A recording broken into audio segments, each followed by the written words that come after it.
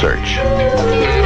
Each man different, living his own way, searching, discovering numero uno. Welcome, summoners, to episode number 33 of the Broken by Concept podcast. I am your co-host, Nathan Mott. First name Nathan, last name Mott. This is my co-host, Coach Curtis. First name Coach, last name Curtis. Welcome to another episode of the best League of Legends podcast ever to exist. What should we start with today, Curtis? Actually, I already know what we're starting with today. So, we did a community post. I wanted to keep... At the end of the day, this podcast is all about our listeners. That's right. Right? We want to help people. We want to share our expertise in the field of League of Legends. So I was like, all right, here's a little good opportunity. Well, I had a little picture of us. This is on our YouTube community section, by the way. Wait, we were next to each other in the promos? Yeah, we're literally dead set on promos right here for Master Tier. So cool. I was like, what a cool little thing. Like, I titled it, captioned it, Never Tear Us Apart, because it's like a song. Yep. And then I asked everyone to tell us how their first week of the season has gone. So we're about 1 week into the season. Yep. Actually, no, we're over a week. Okay. So like 8-9 days. So let's just talk about... I want to highlight some people here. The upvoted comment was someone called Aura Master 13. I love YouTube names. You get some really interesting YouTube names. I've seen it all, honestly. Why some people don't have just their real life name? Aura Master 13. You get some really interesting ones. Some people do. So Aura Master actually had a bit of a question here. So he goes, going pretty well. I got to gold 4 in pre-season and I'm silver 3 after placements. I have the goals of what I want to improve set out. And he asked, what do you think?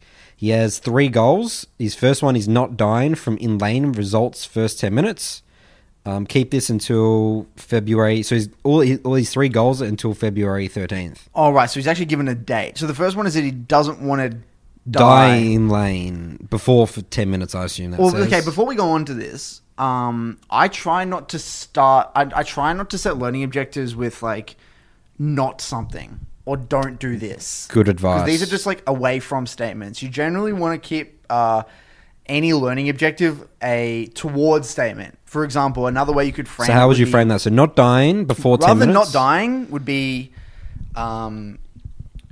surviving all ganks in the first 10 minutes, or being aware of the jungler's location for the first 10 minutes, or it could even be something more actionable, having intention with every wave, understanding...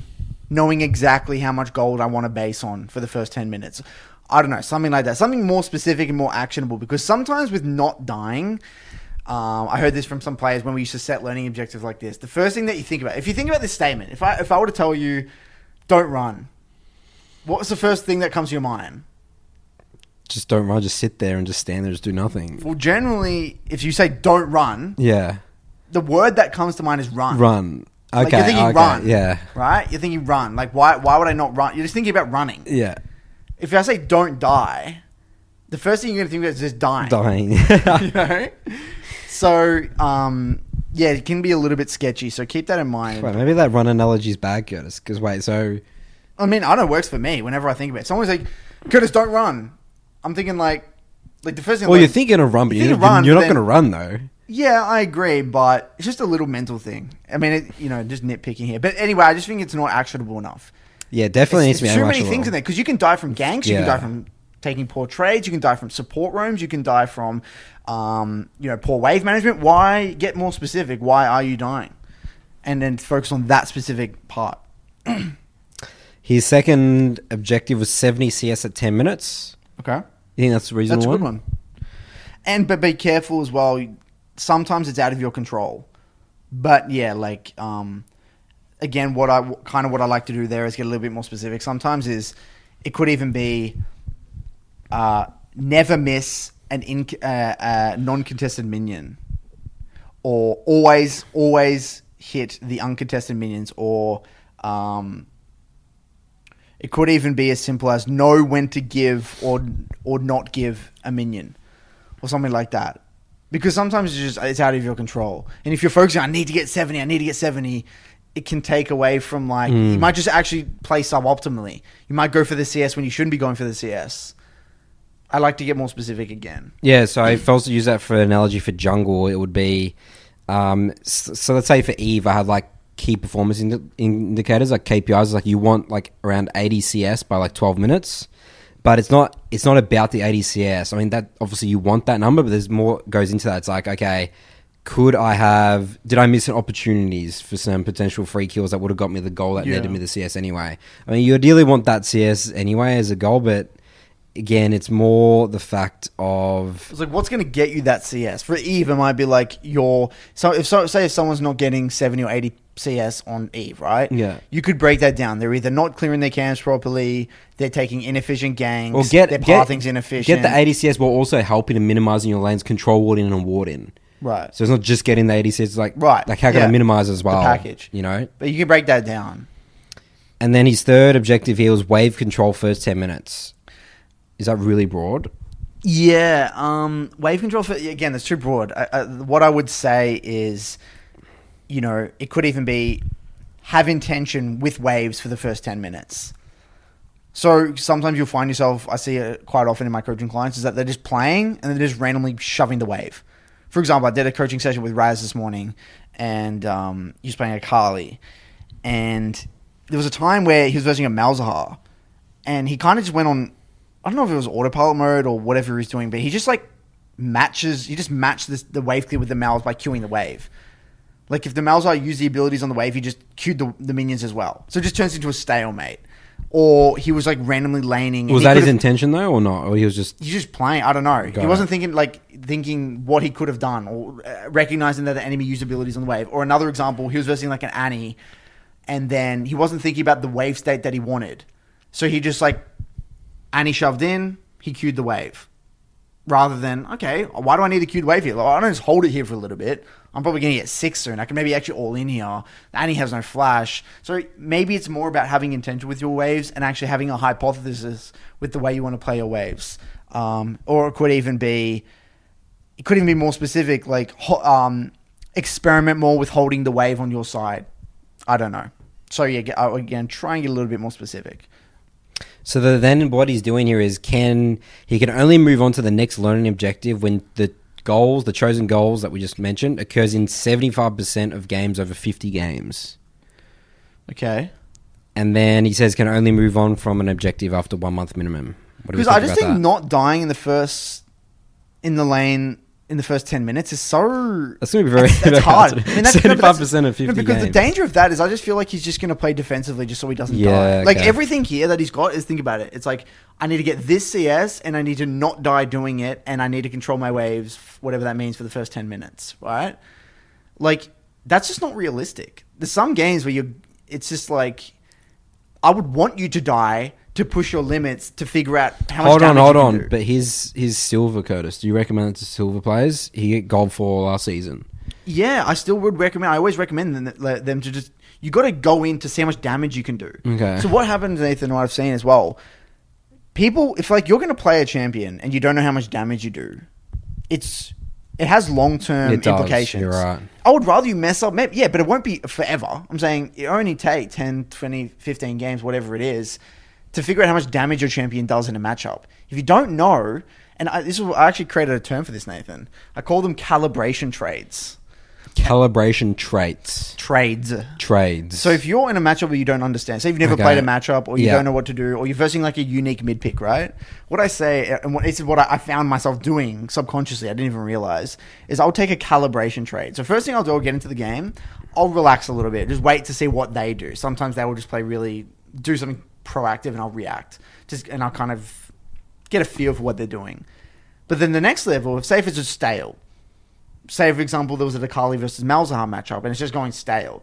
What I'll do is I'll just do something crazy to test. What happens if I do this? To see what their response is, to see how much damage I can do, to see what my champion is capable of in this matchup.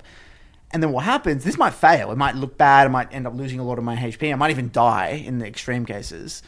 But then at least I know. And then I can actually look at that, or I can think about that while coming out of base or refreshing my HP, and I can calibrate. That's a good word, calibrate. Calibration trades. Yeah. Okay. So yeah, I would experiment with that. Calibration trades. Okay. But overall, I think we like the way he's thinking. I like the now. way he's thinking for sure. I really like that he's holding himself accountable. He's setting, learning objectives. He's focusing on them for an extended period of time, and he has some form of KPI. So yeah, I like that. A lot of positives.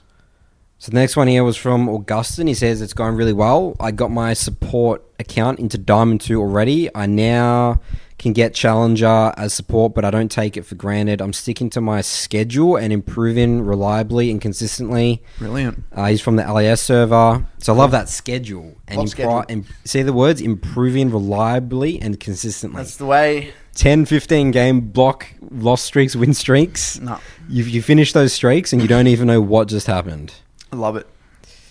Tom Lag says, going smoothly so far. I'm in the middle of Gold 2 and almost getting to my preseason rank of Gold 1. I have a 70% win rate so far and 90% win rate on my main champion, Xerath. I'm currently focusing on farming, champion mastery, and jungle tracking in that order. I like it. So As long as farming he's getting one. specific with the farming, and if you do miss a CS, what's going wrong with it? If you can't farm, what's going wrong? Because generally you'll find that some games your farming's off because your wave management's off or your tempo assessment's off. You're taking poor quality resets. You've got to be, again, get specific there. Champion Mastery, again, I love a focus on Champion Mastery. Again, I try to get a bit more specific. Maybe it's, a specific part of the game. Maybe it's skirmishes. Maybe it's trading patterns. Maybe it's your mid to late game team fighting. Whatever it is. But yeah, always optimizing that. And the other one was jungle tracking. Yeah, I like it. I think that it might be a bit hard to do all of them at the same time, but because jungle tracking does require a lot of energy. But but yeah, it seems solid to me, dude.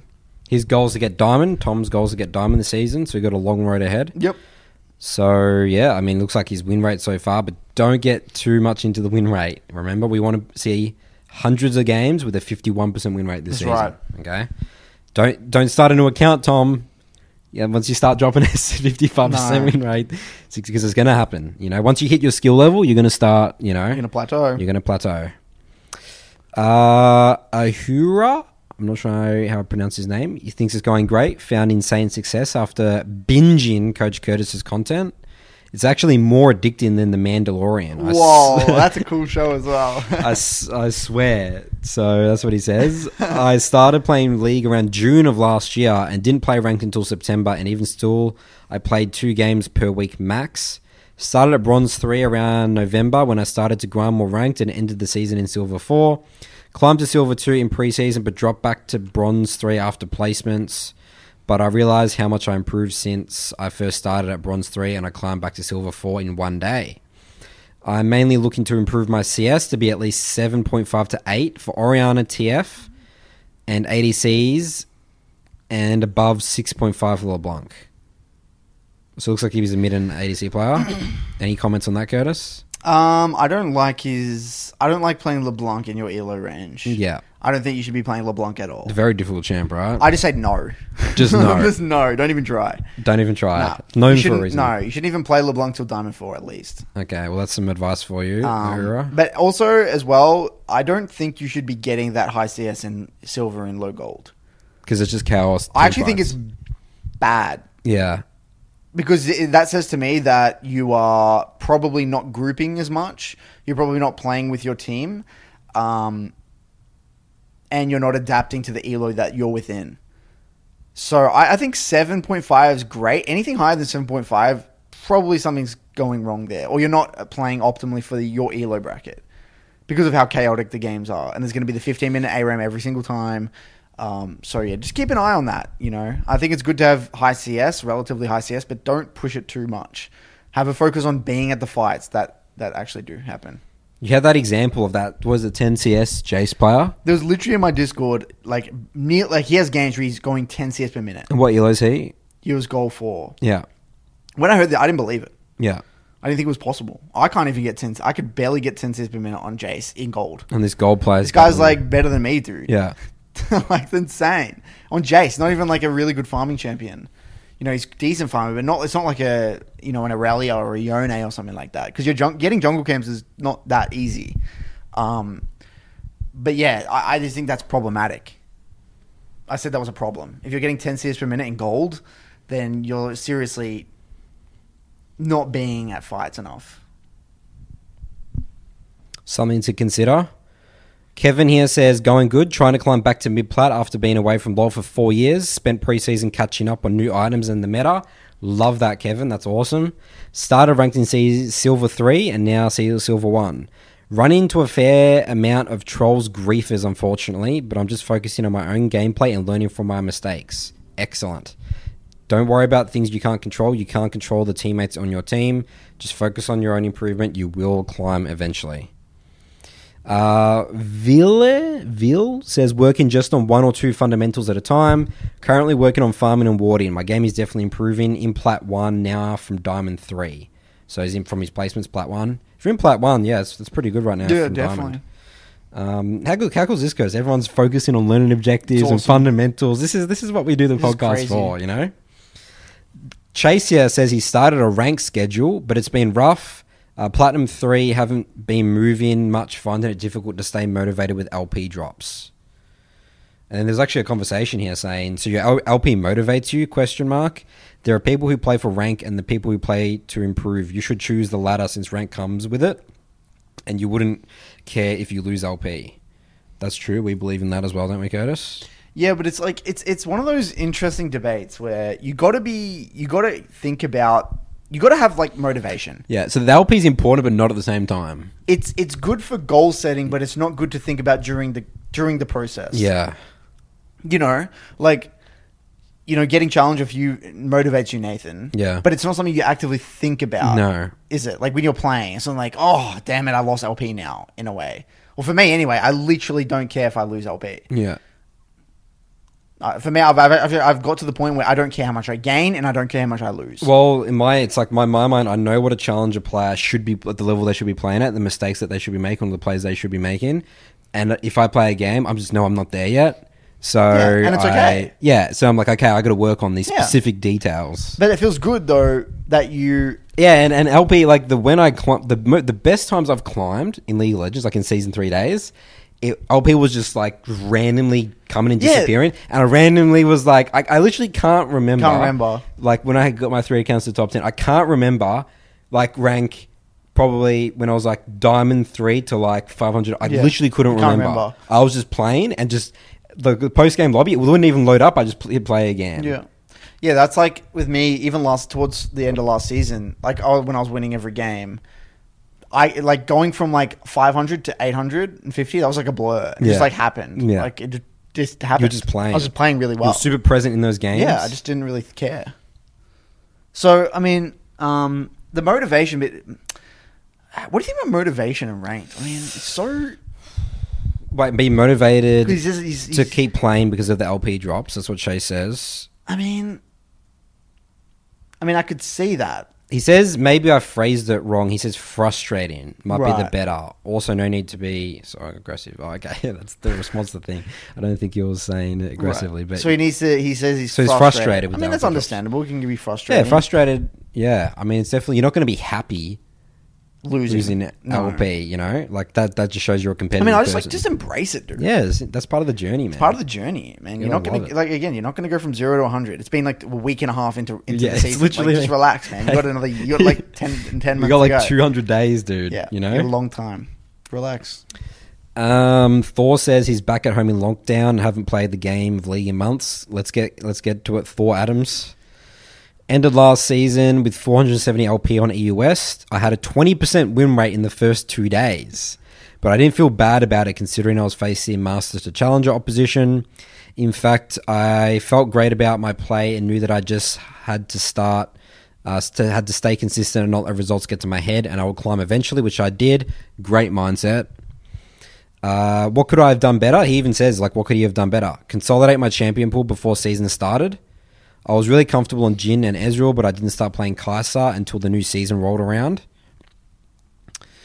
Kai'Sa's really strong right now. Yeah, Kai'Sa's really strong. Yeah, I see her in every game.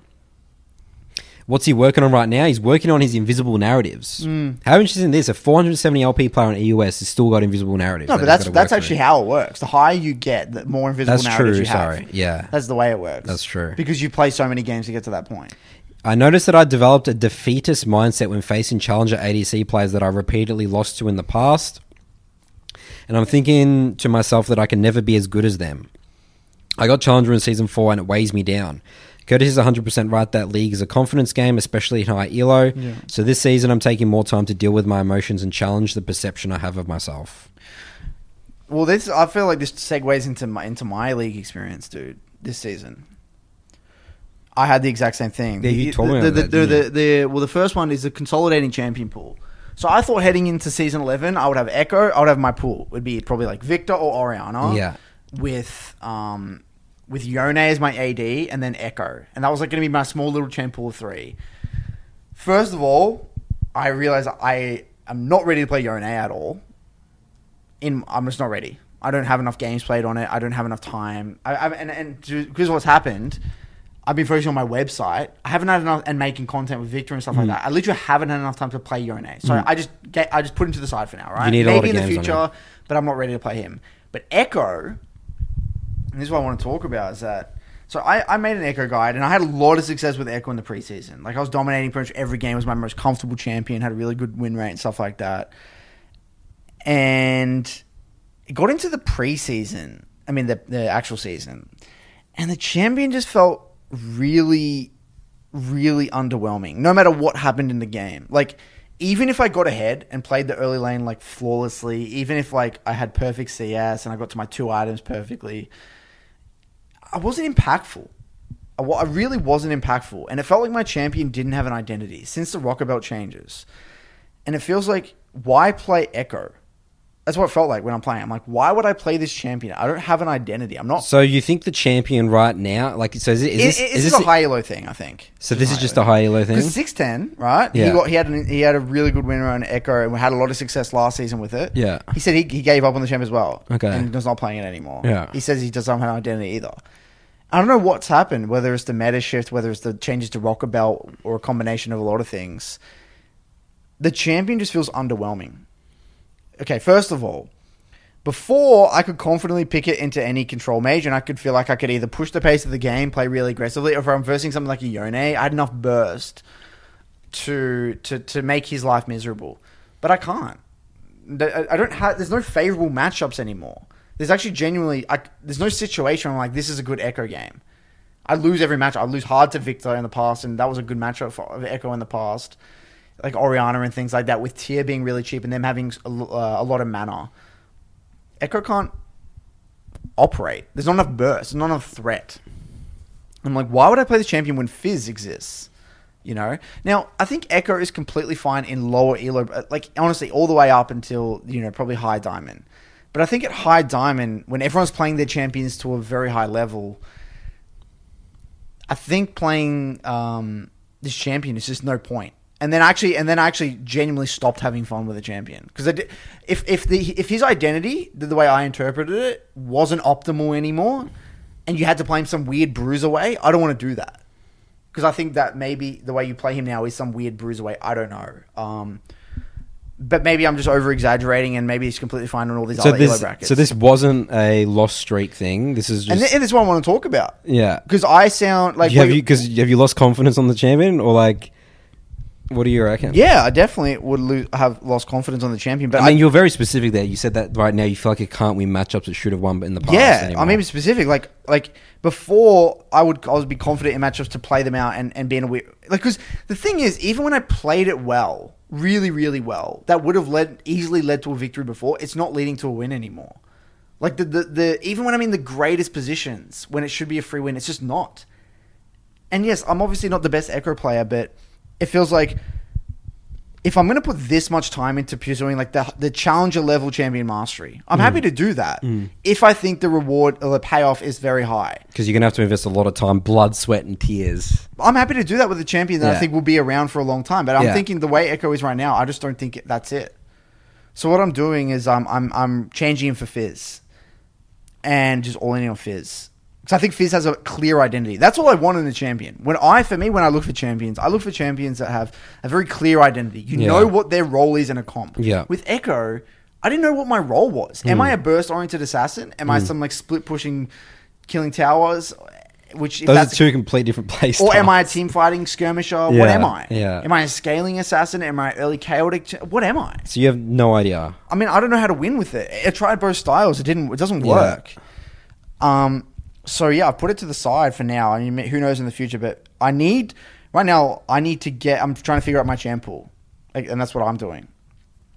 And I don't care. I mean, and this is the thing. This is what I want to. Actually, I want to push this narrative.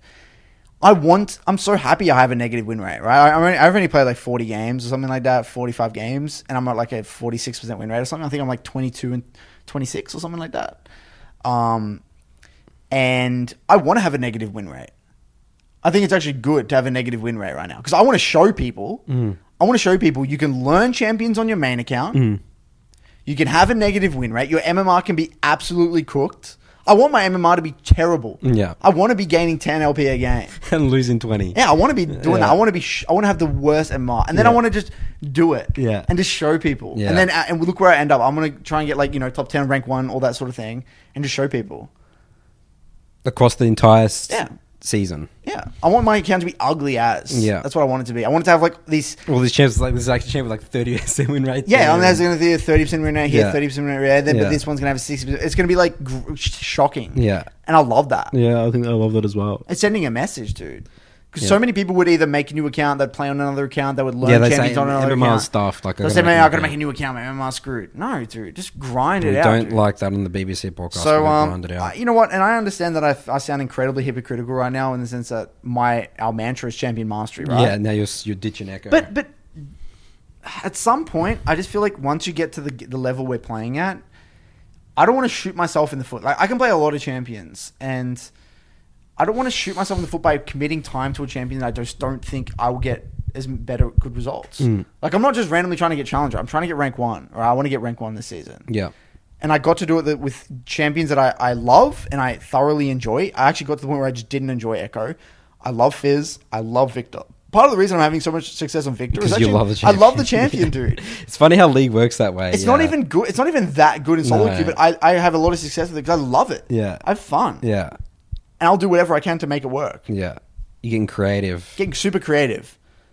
I love it. So, Curtis, that came off Paralift's question here. Well, these comments saying he switched to Kai'Sa, he's had to sort of relearn Kai'Sa. Yeah. We're saying, fine. Because that level of play, I think you have to do that. Yeah. At some point, if you really want to be a high-level player, you kind of got to be somewhat a meta slave, in a way. Yeah. To a certain extent. Like, okay, you can play a champion that is like... Okay, for example, like Victor. Victor is not amazing, but it's not terrible. And I'm fine. I'm sticking with it. I don't know to play the best champions on the patch at this level of play, Master Plus, right? But I'm not going to play a champion that's genuinely weak. I think Echo's genuinely weak in higher elo games right now. But I think Echo's a great assassin for people learning the game and like even getting up to like Diamond 4 and stuff like that. For sure. All right, so Moran here says playing in blocks of 3 plus review has been really helpful for him. It's great to hear. That, dude. Yeah. That's what we talked about in our what was it? Our ranked guide. extravaganza guide podcast, which was episode So number 31. how's your rank been going, dude? Yeah, we'll get into that in a second, Curtis. Did you play in blocks at the moment? Yeah, playing blocks of 3. How's that been working for you? Has it been like this guy? We'll get into it. I mean, a little preview. I think that this is the most I've improved in the shortest period of time. Just sheer improvement. Yeah.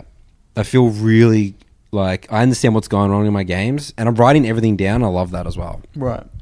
We'll talk about that in a moment. I just want to cover a couple more people's Okay. here. Illicit here says, I convinced myself not to play more than 3 ranked games. 3 ranked games a day, and tried to review all of them. The first part about playing 3 ranked games a day is easy. Second one about reviewing all of them feels useless and depressing. I feel like it's not really your job to review your own game in the way that it is, so harder to spot your own mistakes rather than checking mistakes from other people. Have you ever noticed that in grammar, for instance? I don't know what that means. I think Maybe he's saying when you're trying to check your own spelling. grammar, grammatical sorry, mistakes. grammatical mistakes. Yeah, it's hard to see your own mistakes in it because you like wrote it. That's actually a good point. So basically saying, I've actually never experienced that. really, For me personally. you can catch you've never, not once, but like, oh, I missed that, even though you kept on reading it over and over again. No. Really? No, dude. Jesus Christ, you're not human. I'm pretty sure it's really common. Is it? Yeah. Or even in a coaching session when a YouTuber or a streamer asks his client at a specific moment, what is your mistake? Pauses the replay and the player has absolutely no idea. Happens to me all the time when I'm reviewing my replays, and it's really depressing because so many people made an emphasis on review your games. It's a really good point. What do you think? I think that last point's invalid though, Which one? because I think when they ask that question, the client generally, it's like you don't know what you don't know. They don't understand the concepts that are at play. So no shit, they don't know. It's not about their inability to review. It's about their inability to spot the mistake in that moment. Just because you're not going to be able to spot every single mistake in a review doesn't mean it's invaluable. Yeah, so you'll definitely be able to review a lot differently than how we would review. You're not going to spot every mistake, No. and that's fine. Yeah. That's the point is like, yes, you're not going to be, you need to be having played the game you need to play the game for an incredibly long time. And like, I feel like I haven't really been able to coach effectively, and I've been playing the game for like 10 years, right? And coaching pro level, like it's only been until recently I feel quite confident in my coaching. So yes, with your own reviews, you're not going to be able to spot everything. That's what coaching is for, but it's very valuable for looking at the absolute basics. Like even if it's simple as you die and you look at the death. And Yeah, I mean, I feel like players have enough knowledge these days to come up with something helpful from a review. Definitely, dude. There's so much content on manual content, Yeah. just ours alone. Yeah. There's plenty of other YouTube channels out there. Our ones alone that you're going to be able to look at the underlying concepts. You're not going to point them all out, but even if you get one thing away from it, let's just say you die, right, to a jungle gank. You don't need to be a rocket scientist to say, is it because, did you ward? Yes or no? Did you have any idea of the jungle's pathing? Yes or no? Were you leaning to one side of the lane? Yes or no? Did you have any intention with your wave management? Yes or no? Like you don't really have to be a rocket scientist to know which one of these you were and weren't doing. Now, I'm not to say that's where you should be directing your attention, but you may start to see trends. So don't put the pressure on yourself to know exactly what's going wrong. Taking something away rather than nothing is a net win. It's a net positive. And I'm sure you can take something away. It could be a cop-out you're saying here, talking about, I just feel like I can't review games properly because I don't have the knowledge, so I won't review. That's like a narrative you could have. Okay, what if you think of it like this? What happens if if you were to list all the reasons why you shouldn't review and list all the reasons why you should review? Yeah. Like, I'm pretty sure the reasons why you should review will outweigh it. I mean, the reasons you shouldn't... Okay, let's just say what the negatives could be to play... Let's agree with him, right? Okay, so negatives to review. You could look at the wrong things and overcomplicate your games, potentially. Wasting time, you just want to get into the next game. That's a good thing, though. I actually want people to waste time in their review sometimes. Yeah. Because they actually gives them a time to refresh a little bit. Okay, so that's actually a positive. Okay, anyway. But people could view it as a negative because they want to get into the next game. Yeah, they could easily view that as a negative, yeah. Why they shouldn't. So they're overcomplicating, potentially. Overcomplicating. They could literally say the wrong thing in a way. Like, make them worse in a way by saying this was the right play. I don't know. Then you got to be honest with yourself, dude. Yeah. That's not the review problem. At that point. You could spend your time looking at what other people did wrong. Yeah. Because if you went into the review with a mindset, I'm going to go in here and look at how my jungler screwed my lane. Yeah. Like, you could actually do that. People would do that. They would go into the review and look at their jungler giving double buffs to their laner and say, this is it. This is the game. I mean, you could view it like that. But let's look at the positives. What would the positives be? Let's just say this guy has limited knowledge. He hasn't watched much of our content, right? For some reason. Let's say he hasn't watched yours or my content. The positives would be... You could actually clarify... Okay, this is an interesting thing, by the way. We haven't spoken about this, is that sometimes when you're in a game, you don't actually realize... it's very emotional and you miss things. You're not going to be able to know every single thing in the game. You're not going to be able to think about every variable. You're not going to soak in every bit of information. And so when you die in a skirmish, or you die to a game, or you take a poor trade, once you actually get into it, you'll actually be able to say, I didn't even think... I mean, I didn't know his E had that low of a cooldown. And you actually look at it, it's actually a really low cooldown, holy crap. Or, I didn't know his mana, this ability didn't cost much mana. I thought he couldn't cast that. Or it could even be like, wow, I didn't know the jungler could do that path. Or, what the hell, they actually ping this? I didn't even see that ping. You just see things. You do see things, yeah. You just see things. And it can make some things click. over time.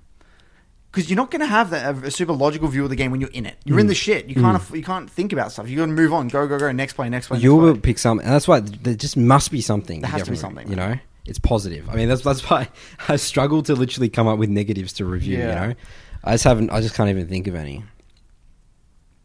Alex here says I completed all my provisionals on all 3 accounts. Oh, what do you think about that one, Curtis? Already.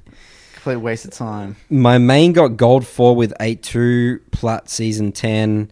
After that, I went to play jungle only from a bronze account.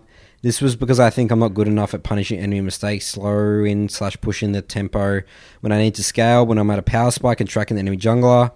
I think those games are helping me. I still feel like I have what to improve, but do you think those steps are a good approach for season 11? The approach is basically 1, play no mechanical champions. 2, play role which allows you to focus primarily on your bad skills. Jungle tracking, controlling the tempo of the game, and assessing when you're ready to push the game. Climb to a point close to your elo. I will push the bronze account to gold plat. Try to apply the new skills to your main, in my case mid lane. When you are ready, transfer to your second smurf, or if you're confident, you can go to the main account and climb even faster. Oh, I don't think this is everything we don't say to do. This is everything wrong. This is almost. If you want to know what not to do, Yeah. you follow this guy. Yeah, this is Alex's comment. Alex Testavnov. Holy moly. Oh, I mean, so I think this is a narrative right now. Yeah. To track jungle, he has to play jungle on a bronze account to learn how to jungle, and that's going to help him accelerate climber super high on his main account when he goes back to mid lane. Because he cares about his win rate. I believe that so. has to be the underlying thing. He thinks that by like randomly focusing on like a new learning object, like he wants to. I hate that this sentence here. When you are ready. I hate that. There's no ready. It's When you're never ready. You get into that game. You got a 51%. Let's go. Like a 49% rate, 30% win rate. okay. So I think what he's trying to do. You know how I spoke about why people like how learning actually works. So like you get to a level, right, and then you plateau. And in order to get to the next level, you actually get worse because you actually have to set new learning objectives. So you actually play worse, and then you get better. What he's trying to do, I think, is like skip that bit where you go down and then go up and like try and get to the next plateau. But the problem is with doing this is that you actually don't learn because you're versing the games are unrealistic and they're not what will happen in the games that you're playing in. You think you're actually learning skills. But because you're not actually getting tested in other areas, you have more mental capacity than you otherwise would. So even if you go into your main account, as soon as you're playing in gold rather than bronze, you're playing gold 2 now, gold 1, whatever it is, and you're trying to get to plat, basically nothing of what you learnt in silver is going to be applicable.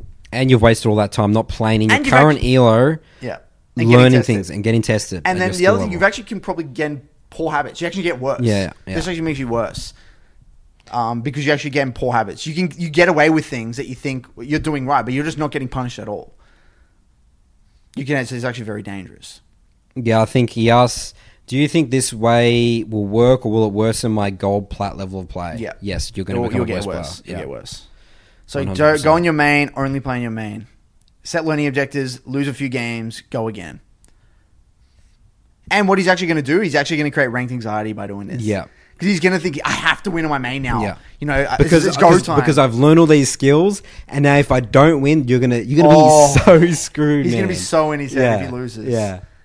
Because his expectations of himself are so high, Yeah. he can't lose. Nah, because this is what he said. This is the approach. He says, when you're ready, so this is step, when he's ready. step number Oh, 5. no. When you're ready, transfer it to your second smurf, or if That you're is confident, a recipe for disaster. you go onto the main account and climb even faster. Who says you're going to climb? Yeah. Like, what happens if you don't climb even faster? Yeah, what happens when you decline? Yeah. Holy shit. That's a recipe for disaster. Be careful, Alex. Be very careful. I mean, I think if you continue that trajectory, you're going to... you probably will quit the game. You won't make it. No. You'll get so frustrated, you'll explode. Yeah. I mean, it sounds like you've thought through this process a lot, and I'm it's scared. very scary. Yeah. And you're ruining other people's gaming experience. Yeah. So screw you, dude. Yeah. I mean, I love you for tuning in, but at the same time, screw you. I hate Smurfs. Yeah. Not All nice. right. The next one I want to highlight here, this is from your Discord server. This is about stories of people's ranks, because again, we want to tell everyone to share what each of our struggles and difficulties are on this podcast, see what you guys can relate to other players. You're not alone in your rank journey. You know, that's what we want to highlight here on the Broken by Concept podcast. So this is from Gifts Forgiven. You obviously know him very well, Curtis. How long have you known Gifts for? When did you join your Discord? Oh man, I don't know actually. At least probably 6 months. Jeez. I would say. Something like that. All right, so Gift says, something I'd like to share with you all. I've had a pretty interesting journey this year with League and my interactions with the coaching server and the Broken by Concept podcast. So I think he means your server and the podcast. Yeah. I've struggled a lot in multiple areas, but I think the thing I've struggled with the most above all is the mental game of League of Legends. I've been my own worst enemy for over a year now, sabotaging my chances for growth and success wherever possible. I did a lot of reflecting recently, and I've decided to take a deep dive into my mental. I've boiled down a lot of mentality shifts that I need in my gameplay to 3 mantras. Number 1, just have a crack at it. Your performance in-game does not reflect who you are as a person. There is nothing at stake. All you're doing is giving it your best shot and learning something along the way. Number 2, chaos is inevitable. Embrace it. Things don't always go the way you want. Your bot lane loses multiple 2v2s, your jungler makes a poorly timed invade and dies, gives doubles. It's up to you to embrace the inherent chaos of solo queue. League isn't about how good of a planner you are, it's about how flexible of a player you are in the moment. As Bruce Lee famously said, be like water. His third mantra, you are the only reason for your success and failure. Riot's matchmaking is not out to get you. Your teammates are not inting you. You are in the rank you deserve, and you are the only one who can change that rank.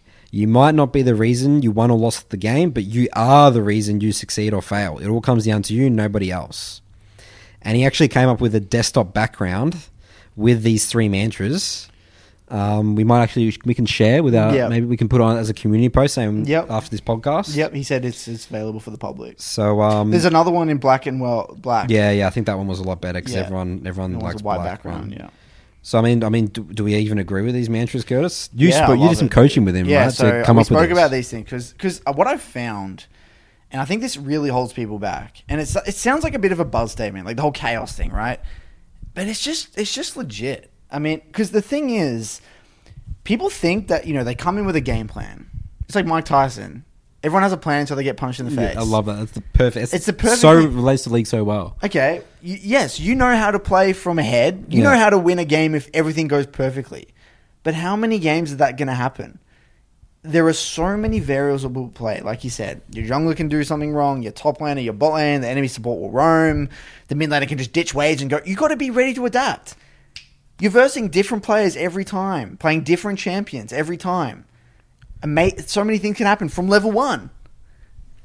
So, in the long run, the player that is the most adaptable, versatile, flexible, someone who can understand the underlying concepts and apply them to every single game, they're the one that's going to have long-term success. And if you come into a game thinking, as soon as you get punched in the face once, you die to a random roam or your bot lane messes up, whatever it is, and you check out, or you think, that's it, this game's unrealistic, or this game's out of my control, that's it, you're just not going to climb.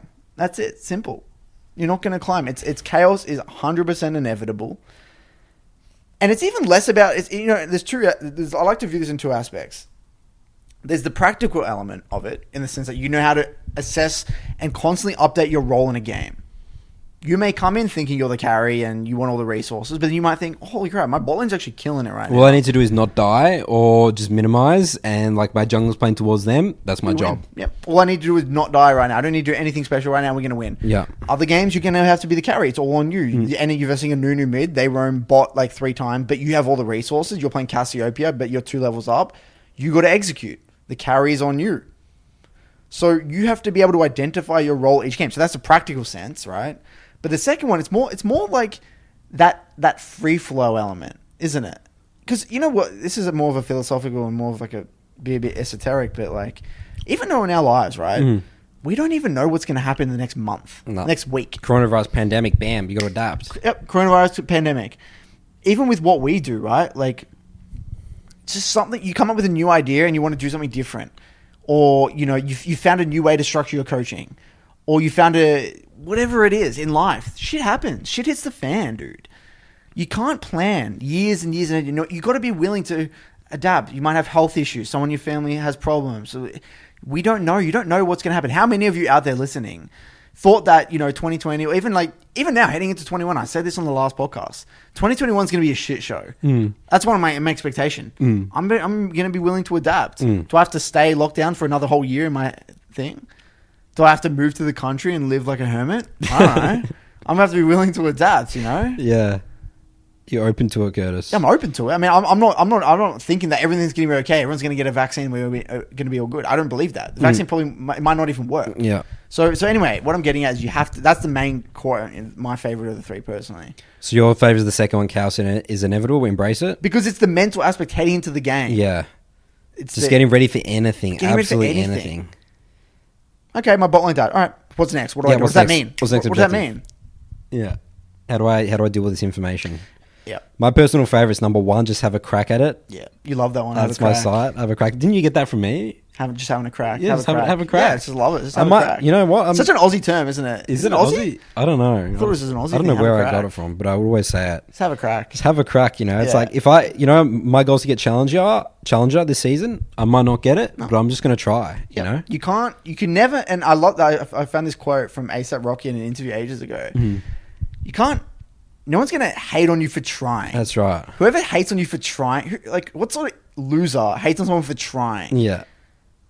Like get a life, dude. If someone hates on you for trying, dude, I'm already above here. If I try and I fail, even if I don't get the result I want, at least I had a go, dude. At least I put myself out there and had an actual go. That's all you can do. If you can go out there and express your best self, see what you're capable of, there's nothing you should be ashamed of. Have a shot, dude. People are afraid to actually have a crack. Yeah, because they're scared of failing. But it actually feels the best. Yeah, I might fail completely, but I still would have learnt a lot, And obviously, I have the luxury of getting better at my craft as well. People are capable of way more than they think. That's one. Now, that is one thing I never would have thought I would say in the past, but I think it's goddamn true. Remember that documentary we watched, The Dawn Wall? Yeah, that's a perfect example. That's a perfect example. Yeah. People are really good at actually achieving way more than they thought was ever possible. Really good at it. David Goggins talks about this, Curtis. Spraying for cockroaches at 24 to pull up record, Navy SEAL. That's his narrative that was the peak of his life. Just eating donuts, fat, and spraying for cockroaches. Pack it up. People can achieve way more than they think they can. So we'll share that wallpaper. Yeah, we'll share. You can. I mean, so for those of you who are in my Discord, it's in the Broken by Concept channel. Yeah. For Nathan, we'll post it on the YouTube thing. It's this one here, isn't it? The black. Maybe do the black one. Oh, we'll do that one. Oh, I also wanted you to share that story, Curtis, of that guy who hid away from his friends to play. Oh, yeah. So I got a message from a guy on my Discord telling me about how he always had toxic friends, jab at him probably for losing rank games or maybe commenting on his loss streaks or having expectations about his level of play and his rank. And so what he decided to do is in the preseason, he made a new account, leveled it up from scratch and played his small champion pool and got D2 in the preseason on his account. He went past his peak or something like that. And so on this new account, no one knows he plays on it, has no friends. None of his friends do. Unknown ID. No one knows. Yeah. And he's been playing amazingly set. It feels so free. And what was holding him down was the opinions of his friends. It was nothing about his gameplay. It was purely the pressure that his toxic friends. Yeah. And he's realized he's starting to cut out these toxic friends at his friendship circle. And it was doing that exercise that made him realize how much of his mental, this thing in his head, and that was holding him back. And then he could figure out which ones were toxic friends. And he's been figuring out which one's toxic. I think he's in the process of it at the moment. Yeah. I love that story. So cool. Yeah, actually insane. So about you, Nathan, we've spoken to a lot of people's rank. Joe, what about yours? Tell me a bit about you. What have you been doing? So let's do because this is going to be a segment. This is a weekly segment. Okay. The update on Nathan Mott's journey. Okay. Yeah. We've spoken a little about yours. So, another week has gone by. I'm still reviewing every single game and writing down notes. So the way that I literally do it is because I share this with my members, my rank journey as well, right? So what I do is I record my reviews, just using Streamlabs OBS or whatever. And then I write down my notes on pen and paper. I don't like typing things out. I'm just not a typer. Okay. Write it down, and then the next day I'll make the video of all the games that I reviewed together for that day. I'll sort them all by timestamps, and then I'll write those notes. I'll type them up on my my coaching platform. So that's what I do every single game. I feel like it's such a therapeutic exercise for me as well. It's like I write down my notes on paper, and then the next day I write them on the computer as well. Then I get to recap. It's like, oh, I'm making these mistakes again. It's like the bookmark thing. Yeah. It's like you're seeing where you left off in a way, where you were thinking, what your thinking was like. So right now I have played 69 games this season. Mm-hmm. I have a 52% win rate, and I'm Master Tier 68 LP, which is rank 54 on OS right now. Is that rank 54? Yeah, what the hell? I know. It's pretty crazy. No. So I did have a 14% win rate on Hecarim. I have started to feel a little bit more understanding how the way Hecarim works. A big thing for me is... What changed? Just not ulting. Just hold your ult, man, all the time. And take small wins. No, it's actually the biggest one was from that small wins that we talked about from last episode. Small wins. Like, I've really worked on that a lot more. So now I have a 42% win rate on Hecarim from that 14%. Yep. So I would say that. So recently I've been playing in like the challenger games, like the rank 1 players like Kisei, all that sort of stuff. Mm-hmm. I'll say that I'm actually really struggling to keep up with pace in some of these games. Yep. Because obviously I've always played against like the diamond junglers and like low master tier and stuff, and it's a different game. Mm-hmm. It really is a different game. Different. And like I am just straight up losing my team games from super simple mistakes that I wouldn't actually make. I feel like if I was playing in Diamond, because I'm in this mindset where like I have to do things because I'm a jungler. I got to do things in this game because I'm playing with high elo players, and like you got to do stuff. It's like, and we talk about this all the time, but I just switch my mentality for some reason because it's like I got to do stuff. So like I'm dying on crabs. My first crab, which you should like, it's almost if you have the right information, you should never die on the first crab unless you're taking an intentional 50-50 fight, right? So one game I didn't even bother tracking the jungle where they started. Yep. Just like basics. Very basic. Stuff that I preach all the time. And I'm literally just single-handedly losing my team. I went on a 4-loss streak yesterday. I played one game with you where I literally pretty much insta lost the game from dying on crab. Right. So yeah, I'm definitely struggling. Like I'm realizing how hard it's going to be to get to Challenger now. Right. Like I've been hovering. I mean, I've been around Master 50, 60 LP for the last 4 days. I really haven't. I'm not climbing anymore. Like I think this is my skill level right now. Okay. So, but it's fun. It's fun. My Nunu is really good, and I have this reputation now of being an OS in terms of being a Nunu one trick. And it sort of like annoys me a little bit because it's like he's not a mechanical champion, obviously known as not a mechanical player.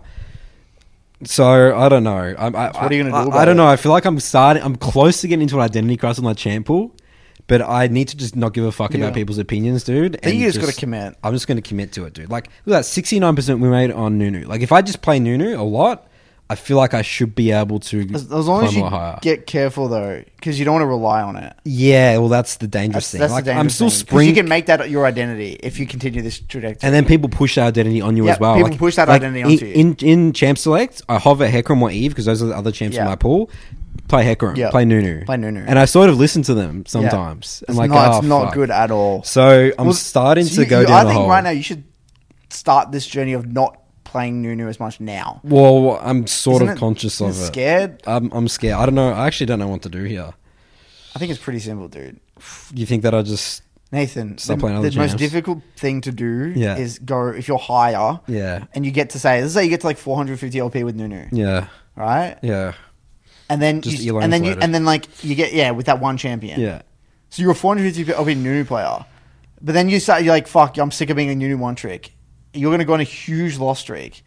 Not because you're even that bad on the champions, just because like you're going to get flamed, you're going to have like all these like crazy expectations of your level of play and shit like this. It's just going to be messy. I'm not going to tell you what to do. I'm just saying it's a recipe for disaster. I'm feeling it, dude. It's getting close, man. Yeah, just be careful.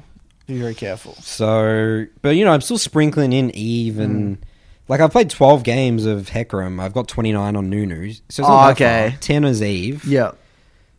So, Getting there. you know, like, it's not like a complete one trick, you know? Yeah. I tried at some Olaf yeah. games yesterday, and I just don't understand the champion identity right now. I think you need to stick to 3 for now, not 4. I think I'm pushing it I think potentially too Hecarim, much. Eve, and...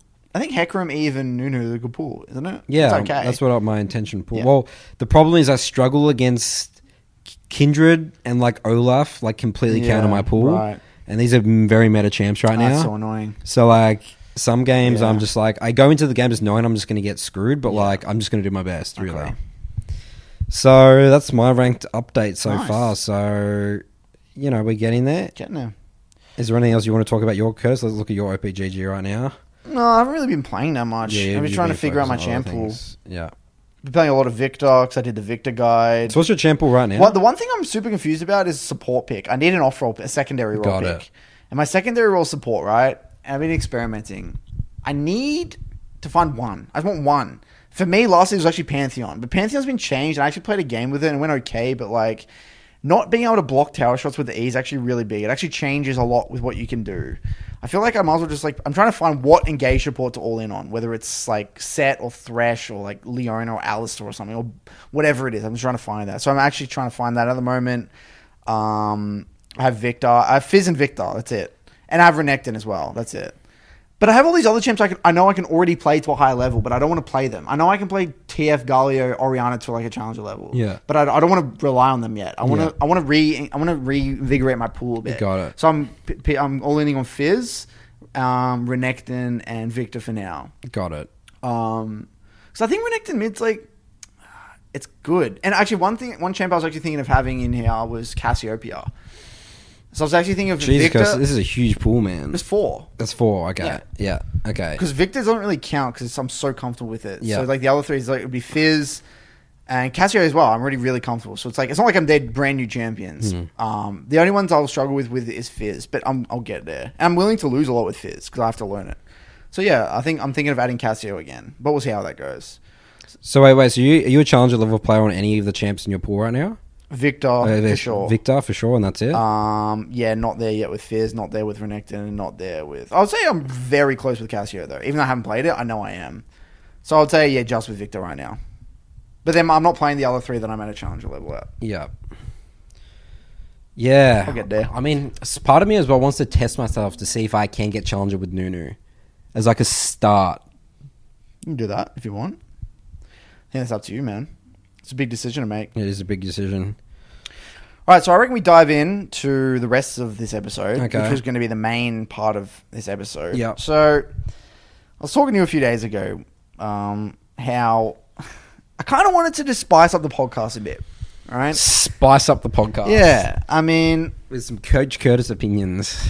well, the thing is, dude, is that like there's a lot of just We the got confident. same regurgitated opinions on the same topics. So where are these opinions coming from, Curtis? No, it's just the same shit about Reddit. The same Yeah. nothing goes deep. Yeah. Nothing goes very, very deep. Surface level Yeah, all conversation. surface level conversation. This thing sucks. This thing's good. This thing sucks. Yep. So what I wanted to do is kind of do I was just thinking a lot about Riot. I was thinking a lot about League, the trajectory of League as a game. I was thinking about a few things. And one of the points I was thinking at was one of the things I was riffing off of was... And look, this is going to be a bit of an exploratory conversation. I don't know where this is going to lead, and I might even be wrong. I'm open to be completely wrong here. I'm throwing it out there.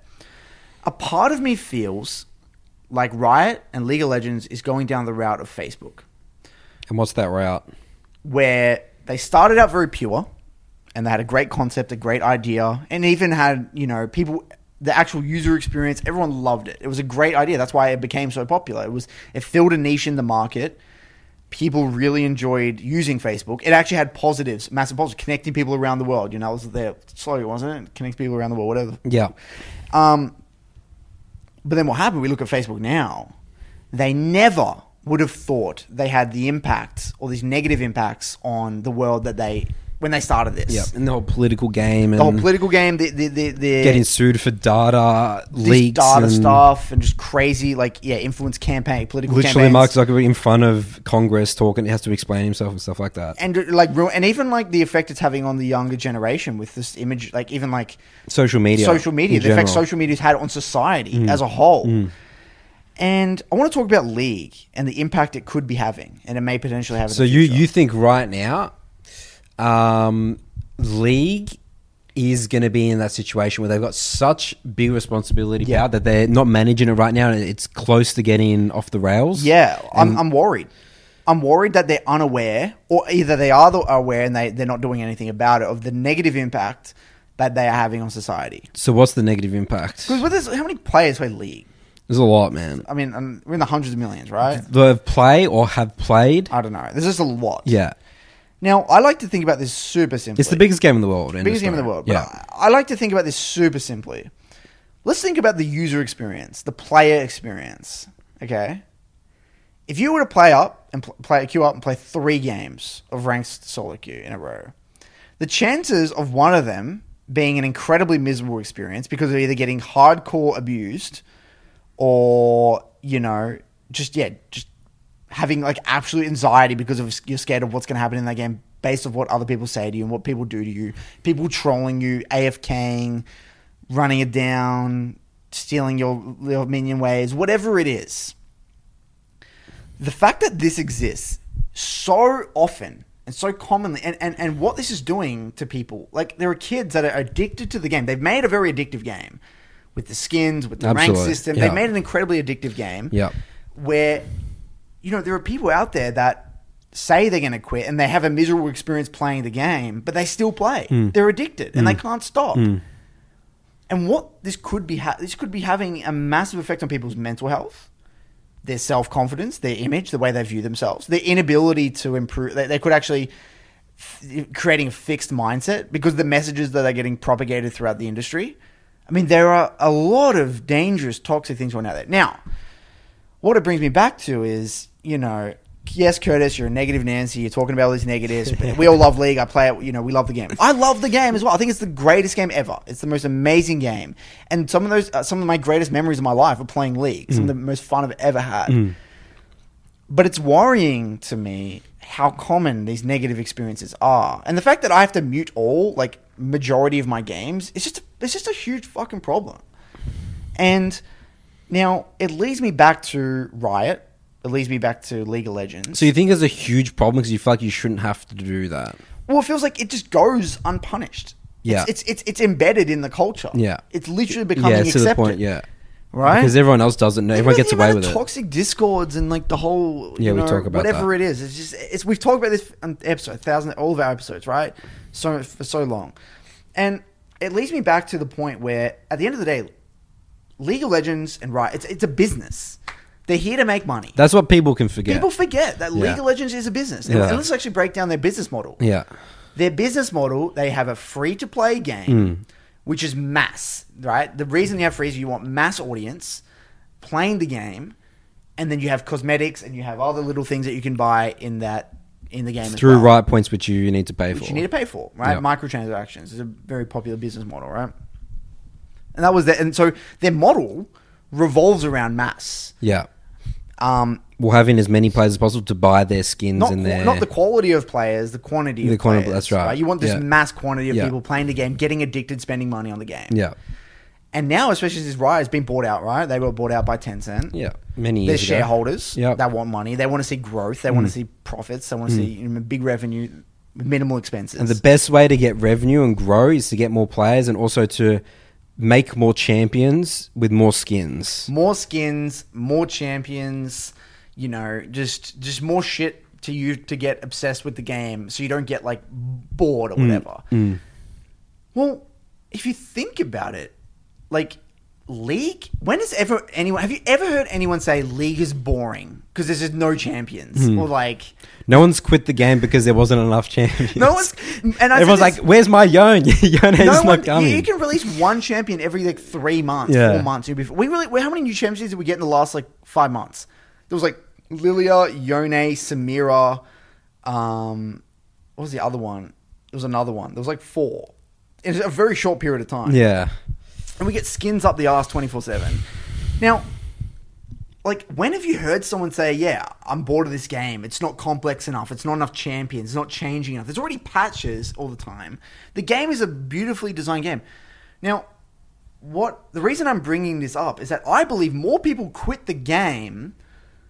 More people want to quit the game or have a negative experience with the game or just generally don't play the game as much as they would have purely because of their negative experiences playing the game. I get abused. It's toxic. It's too stressful. Like, I hate the whole system. Like, there are so many flaws in the system.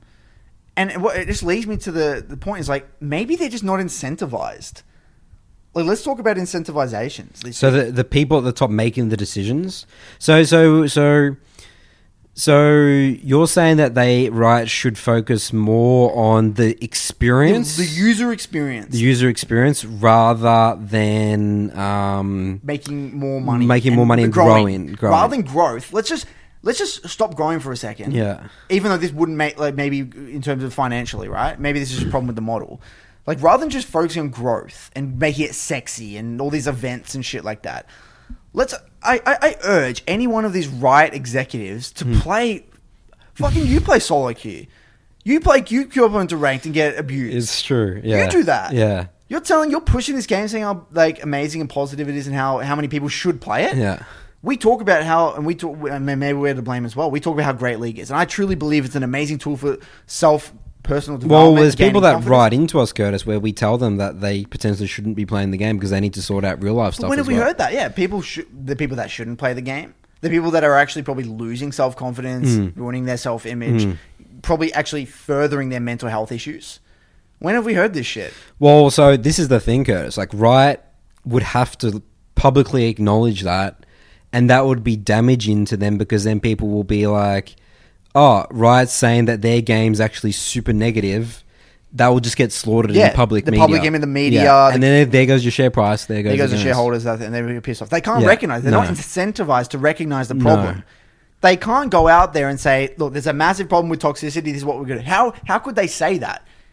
You know, if they would admit that was true, then what does that mean? It's been going on for a long ass time. You know? It's this failure to recognize what is going on. And we've told them there is so many smart people out there that are a billion-dollar company, where there's a lot of smart people out there with a lot of unique solutions. Show me any of them, apart from, like, oh, cool, you introduced SmurfQ, that's one thing, which is not really even to do with toxicity. It's purely just get rid of smurfing, which, you know, I think is pretty good. But, like, how can, like, you hire, like I said, it's super, super simple. You create the trickle-down effect. So people a proposed solution. This might not even be what they do or what they should do. Okay, but it's a solution. Yeah. So we have a big belief that it must come top down in terms of the best players need to be setting the role model about how to interact with other teammates and how to play the solo queue game. That's correct. So and this is not to the extent it's like, oh, we're all friends and all happy and stuff like that. No, they don't have to be positive. Just don't be a dick. Yeah. Like, don't just hardcore abuse someone. Yeah.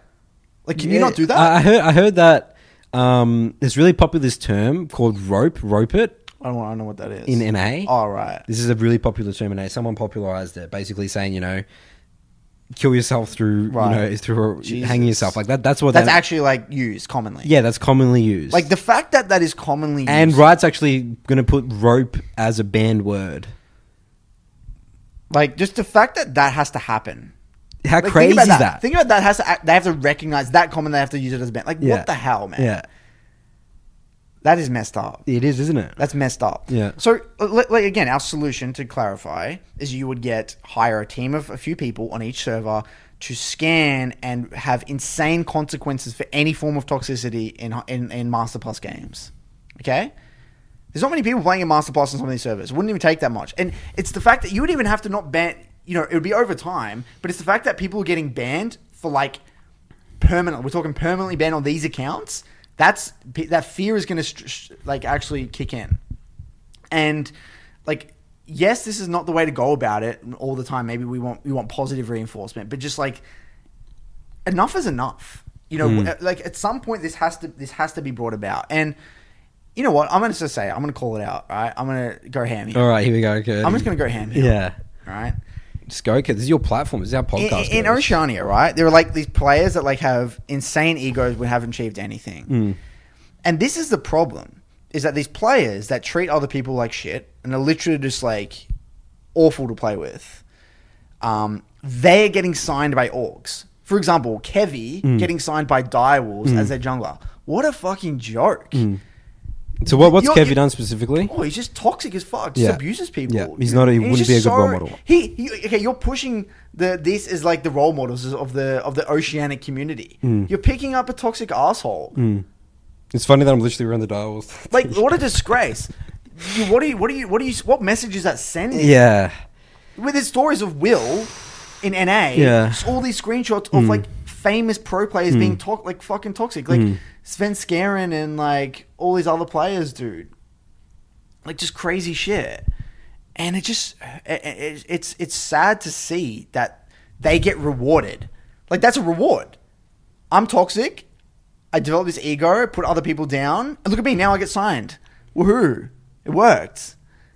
It's like that is the problem at the core level. Is that it's not only you're not getting punished, you're getting rewarded. You're in a getting way. rewarded, that's right, yeah. Like people think you're cool. Yeah. You know, I'm scared of this guy. He's going to abuse me. He's like he's an elitist, whatever it is. It's like Well, then people also look up to like, oh, the pro player can be like that. Like that's the cool thing. That's the edgy thing. It's like Yeah. you know, just like abuse people and stuff like that. And I'll be like that, and then like that's they're the role models. and only People a look few up of to them need to exist. Yeah. Only a few of them need to exist. Like one or two need to exist. That's all it takes. You know, it's unpleasant to be around, and that's just the joke. So, like, and this is where I think it goes down. Let's talk about like Riot, right? We talk about the incentives. So first of all, they're not incentivized to recognize this as a problem.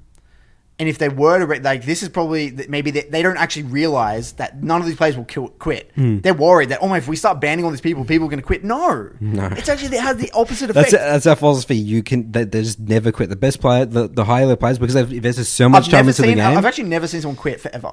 They always come back. All the old school players as well, they always come back. They say they quit and they always still play League. That's true. If you actually think about the example of who was actually a really like positive member, Radier, right? Even he still plays League. He plays here and there, and he's like a full time like professional trader, I think. Yeah.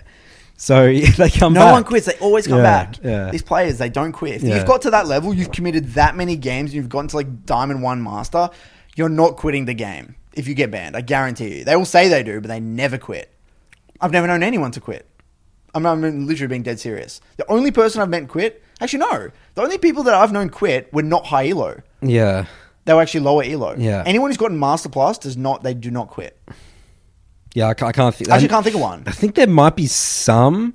I'm even thinking old school players like Kensti. I've seen him in solo queue. Does Kensti still play? I've seen him in solo queue. No, there's definitely some, dude. Like people Who? like I don't know, because there's definitely many. Like THT. Where's How do he? you know? I actually don't know. You don't He could know. be We on don't there. know Yeah, that. I don't know that. Exactly. I don't know that. Yeah, but again, there's definitely some people that aren't around anymore. But yeah, it's No, true. they are. That's my Yeah. point. I see them. Okay. Randomly. Yeah. Like I saw an OG, you know who I popped in? I popped into a game Yeah. with like Scream and Rosie and Kensti. Really? Yeah, they're all there. Dude. Oh, fascinating. They don't quit, dude. Yeah, there you go. So another solution. Okay, so you're saying the solution, potential solution is right higher. I was trying to think about And it's this not today. a bot. It's not a bot. It It's needs a to be. They manual need to thing. be, and it need to like just people that have actual common sense. Yeah.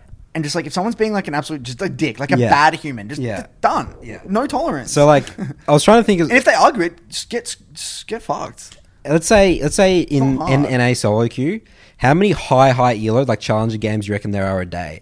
I was thinking maybe like 150 games. I don't know. I genuinely Just the don't know. ballpark. Okay, at 200, yeah, something. Like 150. All right, let's say like 200 games, Yeah, right? yeah. You hire 5 people. Yep. To go through 8 hours a day. 8 hours. I don't even think it would take that long. No, because it don't take long at all. It's the same players. You just go through the chat logs of all those games, right? You Just from just start to spectate. If finish. you could just spectate, yeah, and have the chat. No, logs you wouldn't on. spectate. Oh, You could have the chat literally logs. just a chat log on a PD on a. And then if something's spicy, you just go into that game and see the situation. And Yeah. yeah. Should be easy. That could probably be very easily done. You would probably need to hire 5 people to manage it for one server. It's like $1 billion company. I'm sure they can hire 5 people to do that. Yeah. Rather than make it like a spend the, like rather than like developing some bullshit law story and like like, think about all the time and energy there has been on, like, KDA music videos or, like, lore background of, like, some, you know, character. Yes, the lore's kind of cool, but if the game sucks ass... Can't they do both, Curtis? Can't they do both? But I'm even just playing devil's advocate here. Like, yeah. Like, they're focused on that as a company. We're focused on so many wrong things. Yeah. The game sucks for some people. Yeah. Like, the game experience, like, it's like... I don't understand how a game can be so good and so bad at the same time. It's true. I never thought that would be... It's like Facebook. How can a concept be so good and so bad at the same time? Yeah. That's why I said Facebook. Facebook is an ingenious idea that and has revolutionized. It was well executed. Well executed, revolutionized society. Yeah. For positives. And people boycott it now. And people think it's the worst platform ever and done the most toxic damage to society. The same thing's happening with Twitter as well. It just shows, dude. This is why I think it's heading in a direction that something needs to change. And that's what I'm saying. The incentives of Tencent aren't aligned with the incentives of the people that actually play the game. Yeah. Or the people, and think about like, you know, like an executive proposing an idea of doing something. Yeah, the perfect example is like, let's think about the way the Tribunal came into League, right? It would have just been, they sort of very small team. So the Tribunal, for those of you who don't know, there was like this weird report. It was like an actual whole platform. Yeah. It was like a community-based platform thing where you could like see chat logs, and then the community would vote whether that person should get banned or not. So as a player, you would report someone in a game, and if it had like enough reports or whatever, it would actually go to a case. And then you, like, a random person can log on and they'll get, like, IP or influence points, which is, like, the same as Blue Essence. And they'll get rewarded from sitting there and managing the community. It's like the community was managing itself. Like, the fact that could happen. That's so cool. But that can never happen now. That could never happen now. Like, that was just some random guy probably in the office, like, oh, hey, guys, like, let's try out this idea. And, like, it's not like it was a good thing. I don't think it was. Yeah, no, but they had a crack. And it showed their intention was actually caring. Yeah. When have they cared about the quality of the game now? Yeah, now they just ignore it. It's about growth. Just ignore it. It's ignored. Well, I guess we can't say completely ignore because they did the Smurf Q thing. But they're definitely not acknowledging it to the point that it needs to be. You know the other thing as well, why I feel like they're so detached? The fact that autofill exists, like, I'm swearing a lot because I'm just angry. I'm so angry. Yeah, the fact that autofill exists in solo queue is an absolute disgrace. Okay, so the argument there is that queue times are too long. And let me break this down. Okay, I don't mind secondary role. Okay, secondary role is acceptable. But autofill is a whole different ballgame. This shows they are so detached from the game that it makes me sick. You go into a game, like... Okay, let's even put this super simply. Get a writer who plays the game, who's in a decently high position. They're a goal player, so they're a goal 1 player. Get them to go into a game as autofill jungle. Go 0-5, get abused by their whole team. Do you want to play that next game? Tell me, honestly, do you want to play that again? You want to go up and get autofill? You can get autofill twice. Is that a pleasant gaming experience? Is someone going to want to buy shit and play that game? You're going to... I'd rather work at McDonald's than play an autofill jungle game. You know what I mean? That might be a bit far, Curtis. Come on. But yeah, I mean... I've worked at Macca's. It's not even about you, Curtis. It's about... I'm just talking about the average player. We're not even talking about the high elite community at this point. We're talking about the average player in gold or silver. Yeah. Autofill is an awful experience. It should be completely ruined. It's not. It wouldn't even affect, because the queue times, the reason it's not even a guarantee it's not a big problem is because people dodge. Like, people dodge. Even if they're not the one autofill, because they don't want an autofill jungle. The fact that they get anxiety that their jungle is going to be autofilled. Like, what the fuck? Okay, on top of this, what was the other? I had another really funny point. Is that, it's like the other thing as well is that swapping exists. It's not like you get mid and you have to play mid. You can tell someone, do you want to swap roles? Yeah. So you get on the other team, even if someone's autofilled, they can all communicate and they get the jungler on jungle role. They have a huge advantage. And then you have a massive advantage. Then it's not even fair. Yeah, because that's right. Because the argument there is like, oh, well, they have autofill versus other autofill. But it's not the case. But that's not the case. That doesn't happen. Yeah. It's flawed. It's broken by concept. It's broken by concept. There you have it, ladies and gentlemen. That's how you use the word. And I'm just so angry. And I'm just so angry because I love this game and it has so much potential. And I hate using the word potential as well. I just hate everything right.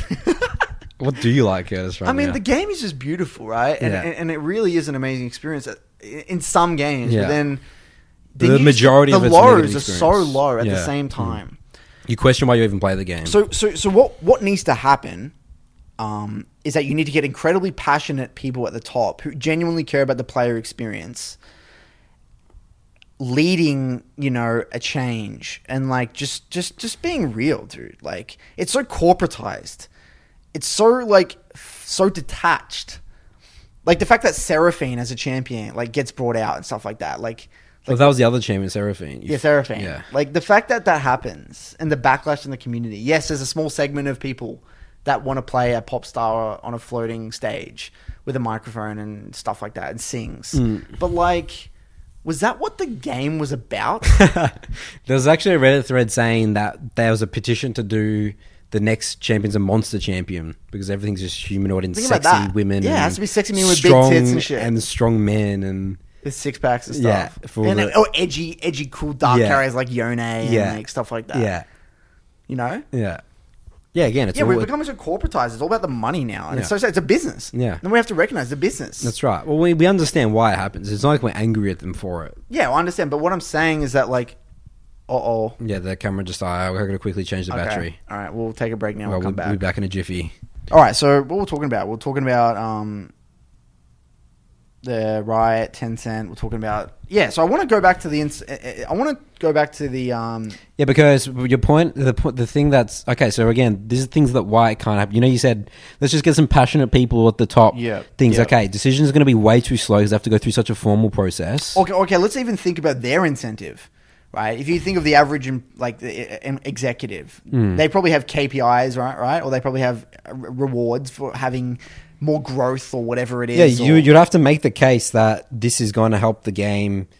It's hard. It's like It's so immeasurable. It's like, how do you rate someone's user experience? Can you do that? It's very difficult. It's so hard.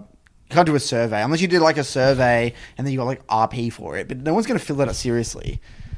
Yeah. Like what I'm saying, okay, this is where like protests come into play. Yeah. Like think about okay, I mean, I don't really know much about politics. Yeah. But like, if you're really upset, okay, what's that documentary on actually Netflix? What is it? About, you remember that one we watched about the social media? And The Social Facebook? Dilemma. The social Yeah. dilemma, right? Yeah. Think about that whole thing. So he actually created like a company trying to expose Facebook or was it all these social media platforms, right? He actually went out and actively he worked in it, and he saw how it was run, saw that it wasn't correct, it wasn't right.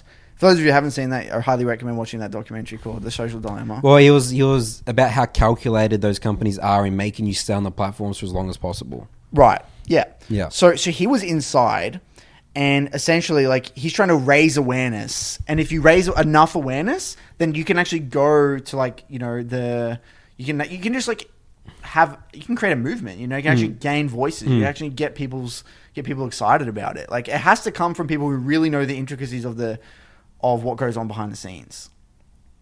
And look, you know what? This whole conversation, we might be 5 years too early right now. We might not see the effects of what we're talking about now for another 5, 10, 15 years. Yeah. Where like the game slowly dies, it becomes a commercial joke, the ranked integrity is terrible. And then people start to lose faith in riots. And then all these horror stories come out where saying I killed myself because these people in online on League did this, but whatever it is, okay, like we might be just too early. None of this might not even make sense and might not come to fruition. But why I'm saying this now is because I care about the longevity of the game. Absolutely, because we've spent 10 years of our life invested in it. Yeah, I mean, I don't want to see the game die in like 5 years. And it shouldn't die. It's great. It's still a shouldn't. great game. The concept. Right now, this exact moment, it's still a very good game. Yes, that's correct. But it's like where it's heading. Yeah. Yeah, and I'm just concerned. I really am. So this is a big issue. And I'd love to like kind of raise it. And I think that we need to start this conversation. We need to, I'm not willing to just accept things. This is just the way it is.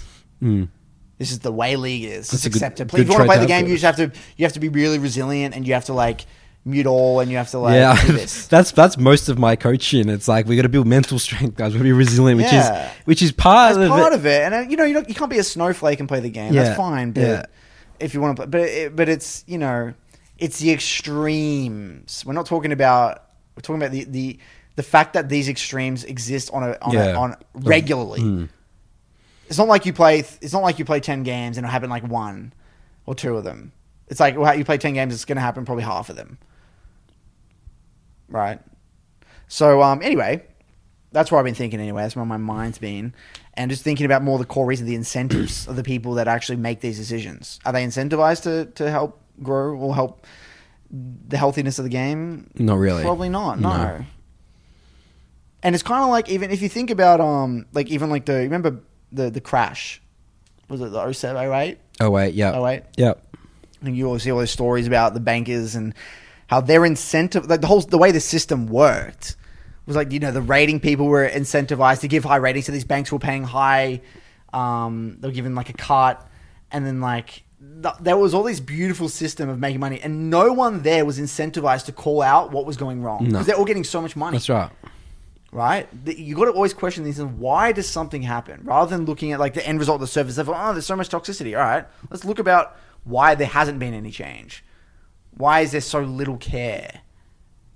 Why does it continue to happen over the years and nothing has really happened? And then you look at it, okay, who are the people making decisions? And just go on from there. I think that, I don't know where, there's a lot of assumptions going on here. This is just my theory. Maybe this is going to turn into a conspiracy theory podcast. Yeah, the conspiracy theory, where leagues heading.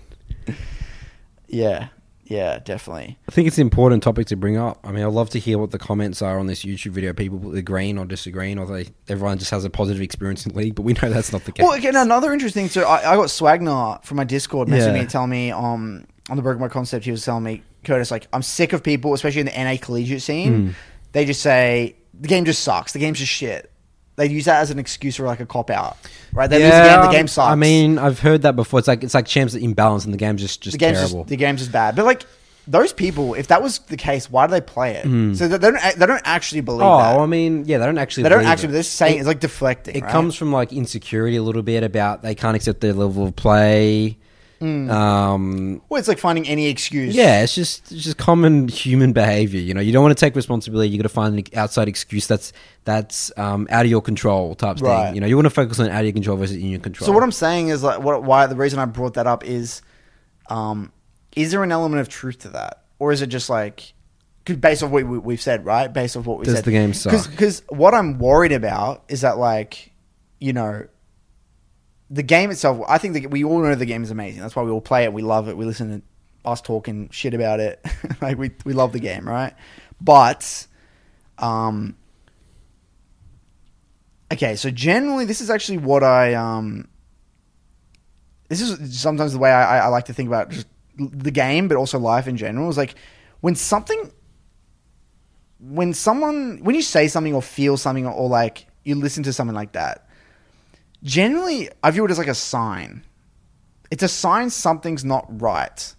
Because out of everything someone could say, right? Think of everything that you could blame, everything you could say as a reason why something went wrong. Those people say that it's the game's It's the fault. game's Yeah. fault. Was the game shit? Like, what does that mean? Like, is that a sign, or am I just overreading things here? Is that a sign that like something's deteriorated? 'Cause that wasn't common. I mean, back in the day. I mean, I've never heard that. I don't hear that often. And then now it's apparently becoming more and more common now. And he's like sick of it. Swagging on something, he's like kind of sick of it. I mean, is this a sign? Is this a sign that it's like a mounting? It's like, again, the pile is like growing and growing. Is it like the sign that the game is maybe not taking the right steps? Or is it this is just like a small group of people that are just toxic and they're going to say it anyway? Potentially. Okay, another way of viewing it is this. This is another thing I'm scared of.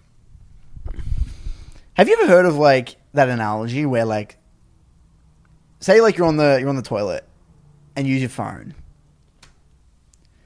and you drop your phone in the toilet,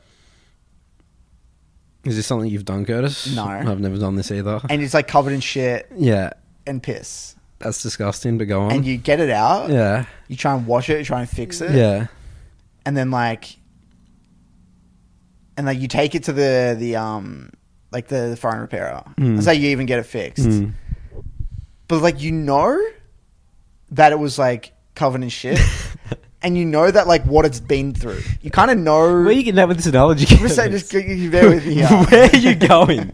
I'm like, are you trying to I'm trying to think, what's League of Legends? What's the players? What's like? No, hear me out here. Continue on. So yeah, you get this phone back, but it's not the same. It's just not the same. Okay. Because like you know what it's been through, and you're like, that's okay. Yeah, you get what I'm getting at. Yeah, I do. So it's like been covered in shit. It like probably doesn't smell the same. It's just not. It's not the phone that you loved. Yeah. Anymore. Yeah. What I'm scared of is, we're heading into a direction where like there's like all this build up beneath the surface, and at some point, the sheet's gonna be ripped off the top. It's gonna get exposed. Massive change is going to happen when it could have actually been fixed in a much healthier way over time. Yeah. And then the game's just not going to be the same anymore. And people aren't going to view the game anymore. Yeah. It's going to be like just changed forever in a way. And people are going to be, I wish it was like it was in the past. Because I'm scared it's kind of like Facebook. They have to overreact because they didn't deal with it for so long. They have to overreact. They have to go to the extremes to fix it and do things with the platform but the image is just screwed. I don't view Facebook the way I viewed it in the past. Yeah, no nothing they can do can recover that. Yeah. You know what I mean? Nothing they do will ever repair or give me back the respect that I had for that company. And that's what I'm kind of feeling is like at some point, like what's going to happen when like the horror stories start coming out or the trajectory actually maybe it starts to become fulfilled and the ranked experience, all this shit. Like, maybe we just don't view... People aren't going to view Riot as a reliable company. There's so much respect. It's like, no matter... Like, given what's happened, I just don't view the same way. Or even the game. It could even happen to the game. You get what I'm getting... You see what I'm getting? Yeah, it's a potential... That's a serious fear, Curtis. I agree. Is that there is irreparable damage. Irreparable damage. I mean, maybe not. Maybe the game's just too addictive. I don't know. But it's a fear of mine as well. I think it's a valid fear, Curtis. Yeah. Anything else we should discuss around this topic, Curtis? Can't think of anything off the top of my head. I think I've got everything off my chest. I'd love to hear back from the community on this one. Absolutely. And this could be like a constant thing we just touch on across episodes. But you know what? What I want the theme of this podcast to be, I want to keep tying back to this, guys. And what I'm passionate about is like, I just want to talk about shit that we all think about that no one says. I just want to cool bullshit on stuff. Absolutely. We've got to go cool bullshit on the community, Curtis. You know? Of things that's been said and things that aren't being done and... Oh, okay. I did actually want to this is actually not related to this topic, the other topic. Okay. I want to talk about what you spoke about to me the other day. What was this? About what the coach said. Which coach? Peter Dunn. Okay. In that interview. Oh. Touch on this. I just want to touch on it a little bit. Okay, yeah. Oh, yeah. So this was... Talk us about this story. So, yeah, I was watching an interview with... I think it was Travis Gafford's interview with that EG manager and the head coach, Peter Dunn. And, you know, it's just... Because I love to get knowledge from other coaches, right? I want to see... Because this guy's, like, really hyped these days, right? So I'm like, okay, you know, I'm super interested to see what he's talking about. And this thing that this is what I noticed from what he said. He said, the way he was talking about EG was if he was like saying like we like if like we like have this certain philosophy. It's like he was saying like we like he's like the cultural architect type thing, and like he's the he's been doing it for ages. Yeah, he's been doing it. He's been with that organization for 20 years or 10 years, you know? And just something about talking all this work that he's done just rubs me the wrong way because right now, okay, there is like, okay, you can talk like that way if you've been with an organization for 10 years, 20 years, and you've built like these amazing, you're like a legacy person, right? But at the end of the day, he's a coach that's bounced around between a bunch of teams. He's probably not going to be with EG. I'll say this right now. 2 years from now, he won't be with EG anymore, okay? Yep. And because that's just not the way coaches work right now in NA. Like name me, even in the West, name me one, two, name me 5 coaches that have stayed with an organization for longer than 5 years. I mean, there's only one in my mind. Who's that? This is or Grabs. people that are close. So Grabs, he's not exactly 5 years, but he's close, He's right? close, right? Grabs probably been with G2, what, like 3 years or something? Yeah. Who else? I mean, dude, there's no long term. There's no long-term. There's no right now in long-term. sports, no. Like, that's what I'm sick of, is there's no long term. Yeah, but stop lying to yourself. Yeah, stop There's long lying. term. That's the thing that pisses me off a lot. And Every interview is like, we're long term, we're development. I mean, because we know this because we did this ourselves. Yep. That's the conversation we had with our players and coaches, and we were just in it, like saying, "Yeah, there." But like the way the economics are right now of esports, and the way that players are viewed and coaches are viewed, you're just gonna get just turned over, man. You know, so quickly. Well, okay, the thing that, because, okay, as you guys are probably going to find out, and this is what I want again this year to be a lot of, is like, I'm sick of esports. Because is sick and tired of esports. I am. I'm actually sick of esports. And we're going to riff on this a little Yeah. bit. But I love the game. Yeah. I love the competitive aspect of the game in Yeah. terms of like solo queue. But I dislike esports right now. There is so much bullshit that goes on. And one of the narratives that is always pushed is like, just like, we know what we're doing. And, I'm a veteran. I'm this coach. I know what I'm doing. Look what I'm doing. This is my philosophy. With like instilling all these values, and this is my culture. I'm the cultural architect, and blah blah blah blah blah. Show me any team apart from like maybe SKT with Coma and like Faker and like what they did in SKT. Any other org that has like stayed with a pretty consistent roster, with basically the same coaching staff, and like have like developed an actual system and processes, and like actual develop something long term, and actually know what they're doing. Like, dude, the coaches change every 1 or 2 years. There's been G2's the only one that has looked like they've got any semblance of just like a consistent coaching philosophy. Fnatic can't do it. Not even the second best.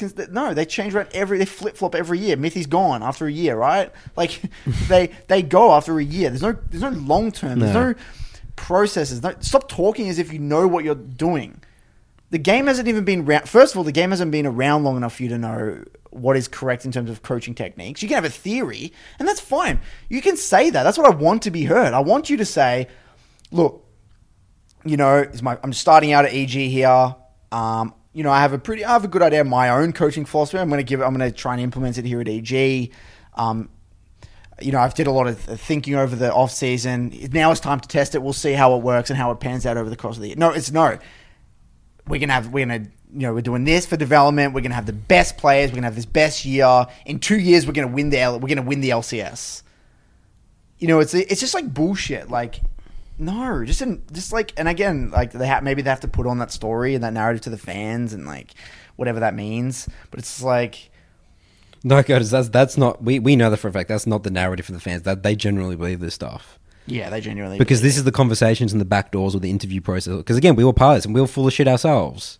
yeah. Like we've done it, and because that's how you convince someone to join you, because you want them for the short term gain. No, I as would well. say I genuinely believed that at the time that I knew what I was like. I knew had all these processes. Yeah. Well, there you go. They're thinking the Yeah, exact same but as you do. the reason that exists Yeah. is because it hasn't been done before. Yeah. And if you think about like, okay, this is, one of the guys I was listening to recently, and I cannot recommend this interview enough. Anyone out there, if you have some spare time, please listen to it. There's an interview with Marco Pierre White. He has an Oxford interview. Yeah, an interview at Oxford. It's like a speech thing. So he's like a famous chef. He's a chef.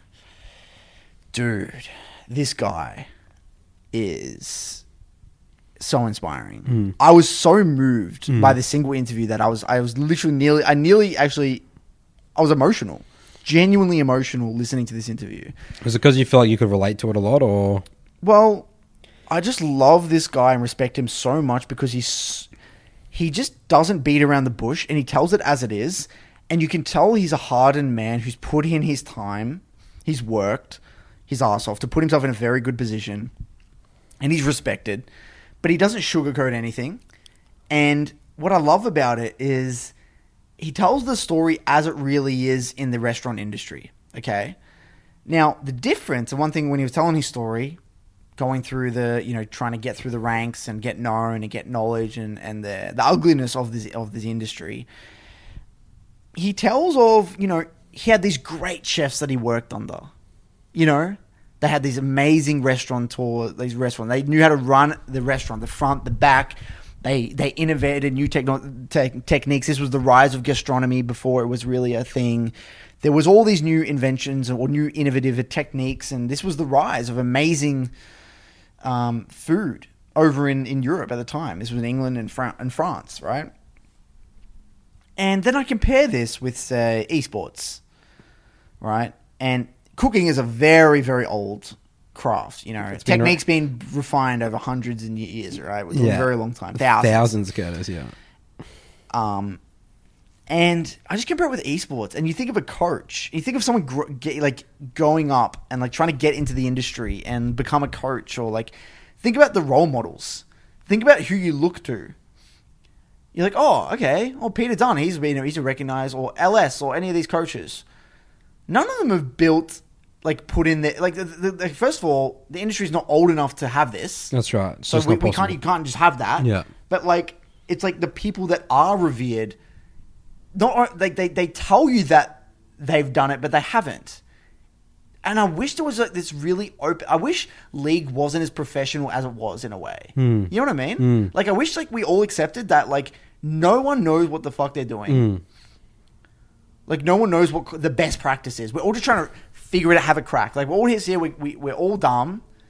The game's so new. No one knows what's best practice. Yeah. Let's just all stop saying we know everything. We've got the best coaching staff, the best supporting talent. We know exactly how to develop players and make the best players. I know how to scout talent perfectly. All this bullshit that you hear. Let's just all calm it down and say no. We really don't know what we're doing. We're in a new industry, in a new time. Things are changing. But we're taking the steps to figure it out at a very fast pace. We're innovating. We're trying new techniques. That's what I respected about Cloud9, having 6 coaches, 7 coaches, and having this new technique. I respect it. Not because it's going to work, but because it's different. Very different. Try something different. Think outside the box. And that's the theme that I see in esports is... we know everything. We're geniuses. Because that's how you get hired, man. That's how you got to be confident in the interview, Curtis. You can say, "This is it. This is the way." I would never. Run. It's if I were to interview, right? I couldn't bring myself to say I know what I'm doing, even though I probably have so much knowledge. Not. Yeah, I don't know what the fuck I'm doing. Think about that. Think about we coach full time, right? Now for me, I've coached literally pro for 3 years. And now full-time mid lane for just one role. We're talking just one role for a year. Right? All this background being challenged for 7 seasons, whatever it is. And I still can't even confidently say I'm a good coach. Yeah. I mean, I'm getting there. I have this vision of what I would myself as a great coach looks like. Yeah. I can't exactly explain what it's like, but I know that right now I'm probably 2% of the way there. Yeah. Or 3%. But that's healthy. Yeah. I'm not saying bullshit. We're not saying we're the best coach in the world. I want to be. I'm not saying I'm a pretty solid one. I don't even call myself a coach. Yeah. All my Twitter thing is I help people get better at jungling. Yeah. I guess I call my thing a coaching program. I guess that may be something, but I don't call myself a coach. Right. I just do things. I just play League of Legends, and I teach people what I learn. Okay. Share people with what I learn. That's all I do. Yeah, dude. And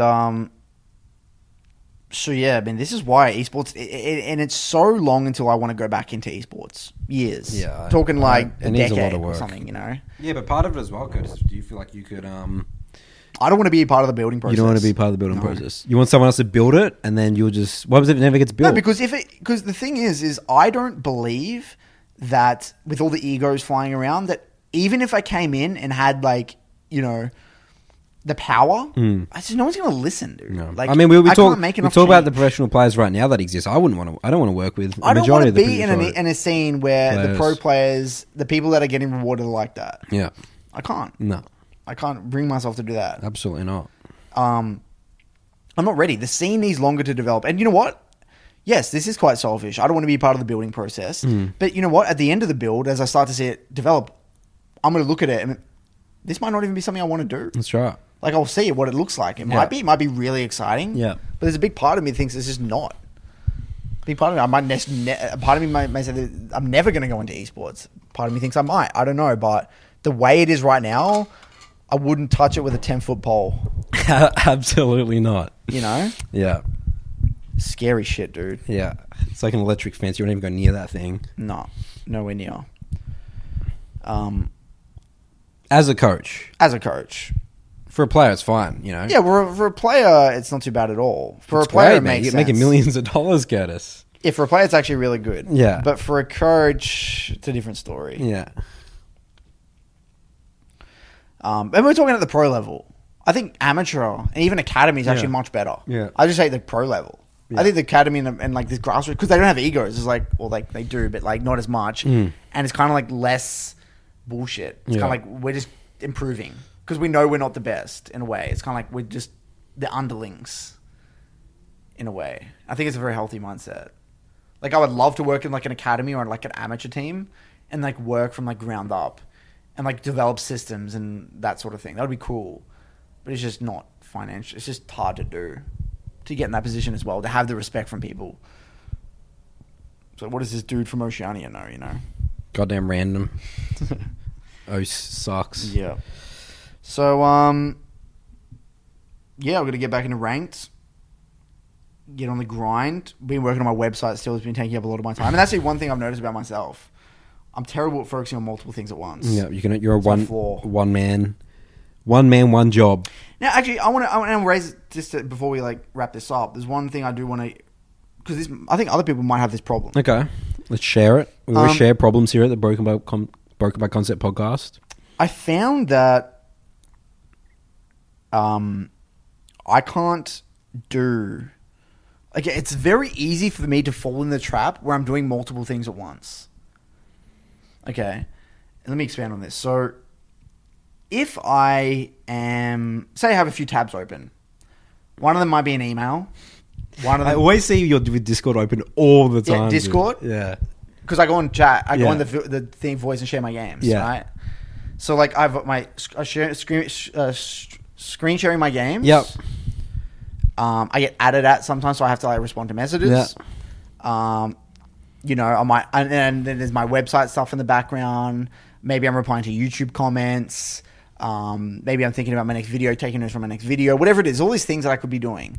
When I play my best league, it never ceases to amaze me. It's when I'm just going in and I'm like, this is a scheduled part where I'm not doing anything with my website. I'm not replying to any emails. I'm not replying to any Discord questions.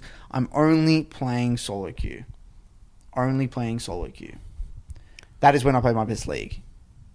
Because people think I'm scheduling out a block and I'm only playing ranked. But they'll do like other things at the same time. It's very difficult. It's the mental thing. It's very difficult to stay focused once you do other things in the background in between games. Very difficult. It could even be you replying to a message on Facebook and then you think about that conversation and you feel like you know they've replied to you. Yeah. And then you're expected to Yeah. reply because you've answered once. Yeah. So you're thinking about in the games like, oh shit, I got to reply. It's like Yeah. you die. It's like, oh, I got to think about that. Versus what's the next objective? Yeah. What's the next objective? Even a split second of You know, part of me as well also wants to go to single screen setup as well. That I feel let's like just turn it off. no, like literally remove your it. second monitor. Yeah, but I can't because like just the nature of my work. I mean, I guess I What could do you use it theoretically. for right now? It's just there. It's just like you're in queue here and you dragging something there. Mine's really helpful when I do my website stuff. Yeah, it is. It's definitely helpful. so helpful. But part of me feels like if I just had like League on my computer and just one single screen, I'd play better. Right. Interesting. Yeah. Well, you know, I turn mine off when I do my videos. What Even just videos? having it on a blank screen distracts me.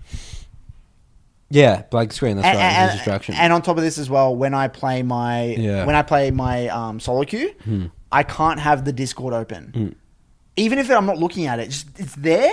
I actually can't. I have to have the Streamlabs over it. yeah, It can't be something I can look to. got it. I've noticed as well. There's little things, dude. Yeah, little things. Little things. Yeah. Maximizing your focus. Yeah. They have big effects.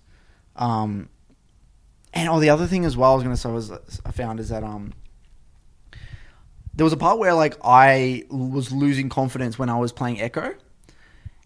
And in the past, I would have viewed that experience as like I would have just fell into that trap. I could easily see myself past Curtis just being like like really dwelling on that experience and then letting it come to an identity level to me. Wait, losing confidence just in general with the champion? No, so I had those bad experiences with Echo, right? Yeah. I was at it feels like I was at a mental crossroads. It was really weird. It was like an out of body experience in a way. It was like I'm looking at myself, and then I saw one part of myself falling into this hole of like self confidence issues. But then I decided to pull myself back out. Like I started going down a few of those steps, but then I just rewound. I walked backwards, back up the steps, went back up, and started going down the other route of detaching those games as me as a person. Yeah. And be like, oh no. And you were critically able to analyze, okay, why am I doing bad in these Echo games versus... No, I was able to just let it go. And then, okay, Echo's not for me. I'm not having fun with that. I know exactly what was going wrong. This is the champ I'm going to play instead. And I'm all in it. And I'm not even really having success with these other champs yet. But I feel like, you know, these are the champ I want in my pool. And I'm just going down. I didn't let those... I could have easily went off the deep end there. And I was literally going down those steps. And I rewound back up, went back, and started going back down this other path. And the old Curtis wouldn't have done that. Curtis of last year, even, wouldn't have done that. I would have continued down that rabbit hole. Till you've destroyed your identity and self-destructed. So I didn't let myself do that. Yeah. So what, are you proud of yourself for doing that? You think what I'm saying that shows that you've developed? Well, that, but also... self-development? Well, the other thing as well is that how great League is as a game. That you get to experience that. Like, that's a part of the experience. How cool is that? Yeah, that's actually really cool. It's giving you the opportunity to have that lesson. It's given me... that's cool. It's literally given me this experience to reflect, catch myself, develop this introspection, and then like kind of recalibrate and then go down another path. Like, it's such a beautiful tool. It's such a beautiful experience. You know, it's very weird. It's very strange. You don't have. There's not many things in life where you get to have that experience, is there? Like there's like a craft where you can like. It's kind of just you versus yourself. It's just like a mental game. So I guess martial arts is probably very similar. I would say martial arts is probably very similar. Absolutely, 100%, dude. Even potentially more so. Like even like other games, maybe like tennis and you know, stuff like chess. And you like have you have the physical element of that, which I think is very helpful. Chess and poker would also be very similar in that sense. Very introspective. Yeah. I love that. You always say because you're introspective when you're running. Definitely. Because you're just like just so hard. Yeah, I love running. I miss it. I wish I could do it. It's just not. But we can't because we only gains, only muscle gains. Put on weight. No cardio, anti-cardio here. Yeah. All right, Curtis. Should we wrap it up? No, we got to answer some questions. Okay, Curtis. questions. Do some questions. So let me just quickly change the battery. Wait, change the battery again? No, I'm just gonna pretend you're changing the battery because this is part of the process. Right. Like I'll self-destruct right now if we went straight into questions, and I got to get my phone and everything. Okay. You know, all that sort of little details, and I'll be back in a jiffy. All right, welcome back to Nathan's mailbag. It's really just the BB show. I just read the questions. I just like to call it that because it's always been a dream of mine to be like. I want to read some one day. You want to read some? Yeah. Do you want to read some today? Yeah. Can't read that one. Okay, you can read this one. You just got to tell me which ones to read. Okay, here we go. All right. Yeah, hopefully Curtis is going to be rusty at this. So this one's from Paolo Orlandi. Here we go. He's got a good start. Gee, you got me nervous. You're moment nervous. It's a big responsibility, Curtis. This is titled My League Experience So Far. Hi, Curtis and Nathan. I'm Paolo from EU West. Love the idea of the show and your point of view about the game. I'm 29 and started playing League at the beginning of Season 10 because of friends. I consider myself a gamer and have played a lot of StarCraft and many other games. I just got obsessed by League. But that's me. I get obsessed by things until I get bored. I think the League ranking system and the game in general follows the rules of the flow theory. Mihaly... I'm not even going to... I don't know how to pronounce that at all. Do you want to have a crack at it?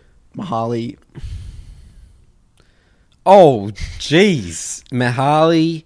Csikszentmihalyi. Anyways, I don't know. Okay, Mihaly Csikszentmihalyi.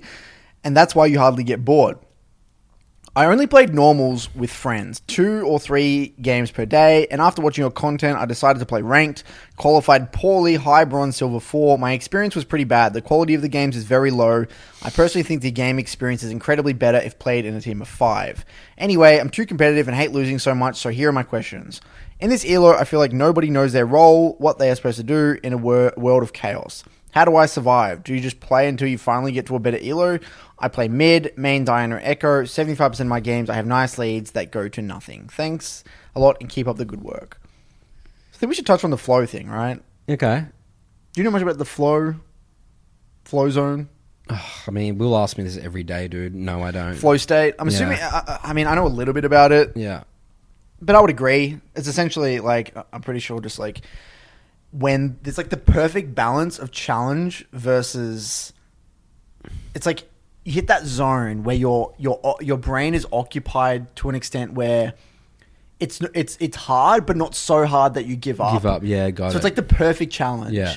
Every game. So you just keep going and you enter this zone where you're just in the moment. Like you just flow state where like you're not really thinking about anything else. You're just fully enamored by the game in a way.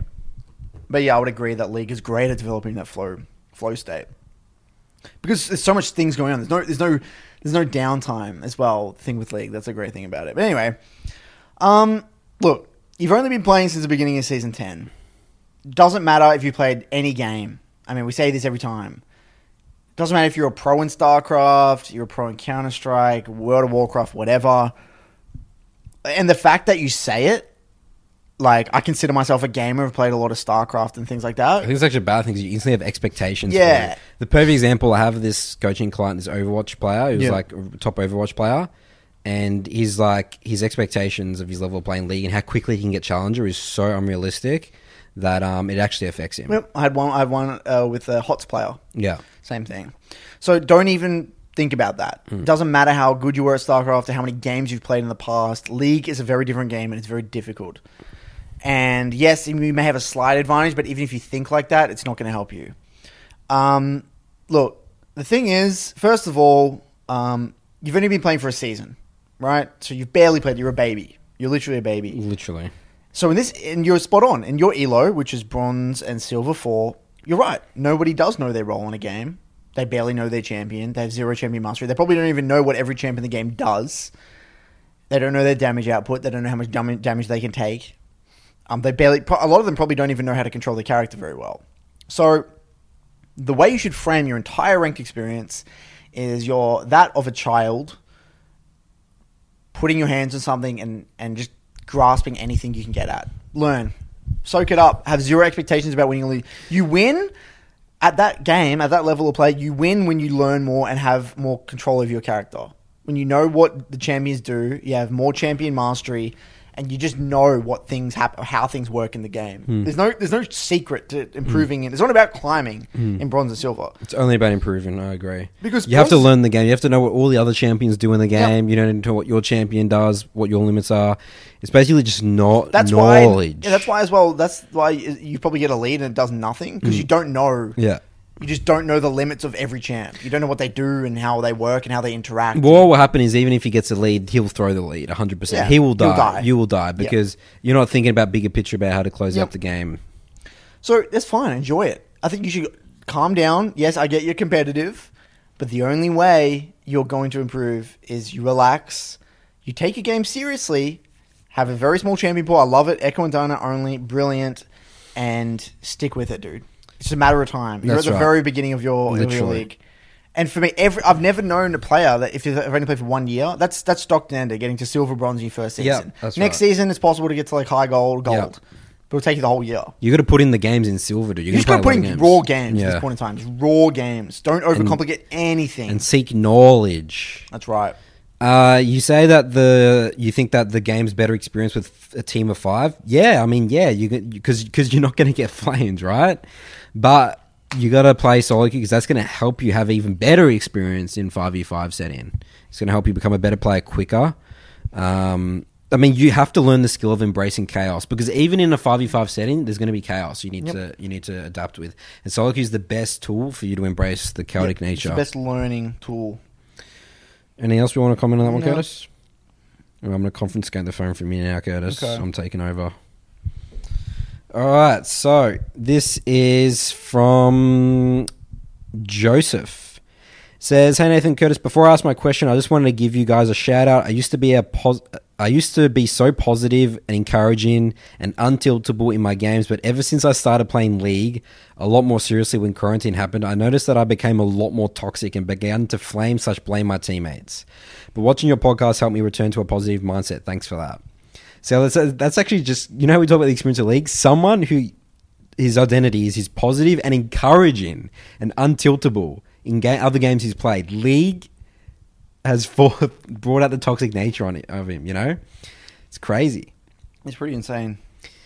I mean, and before we go on here, this is something that needs to be actively spoken about in League. Yeah.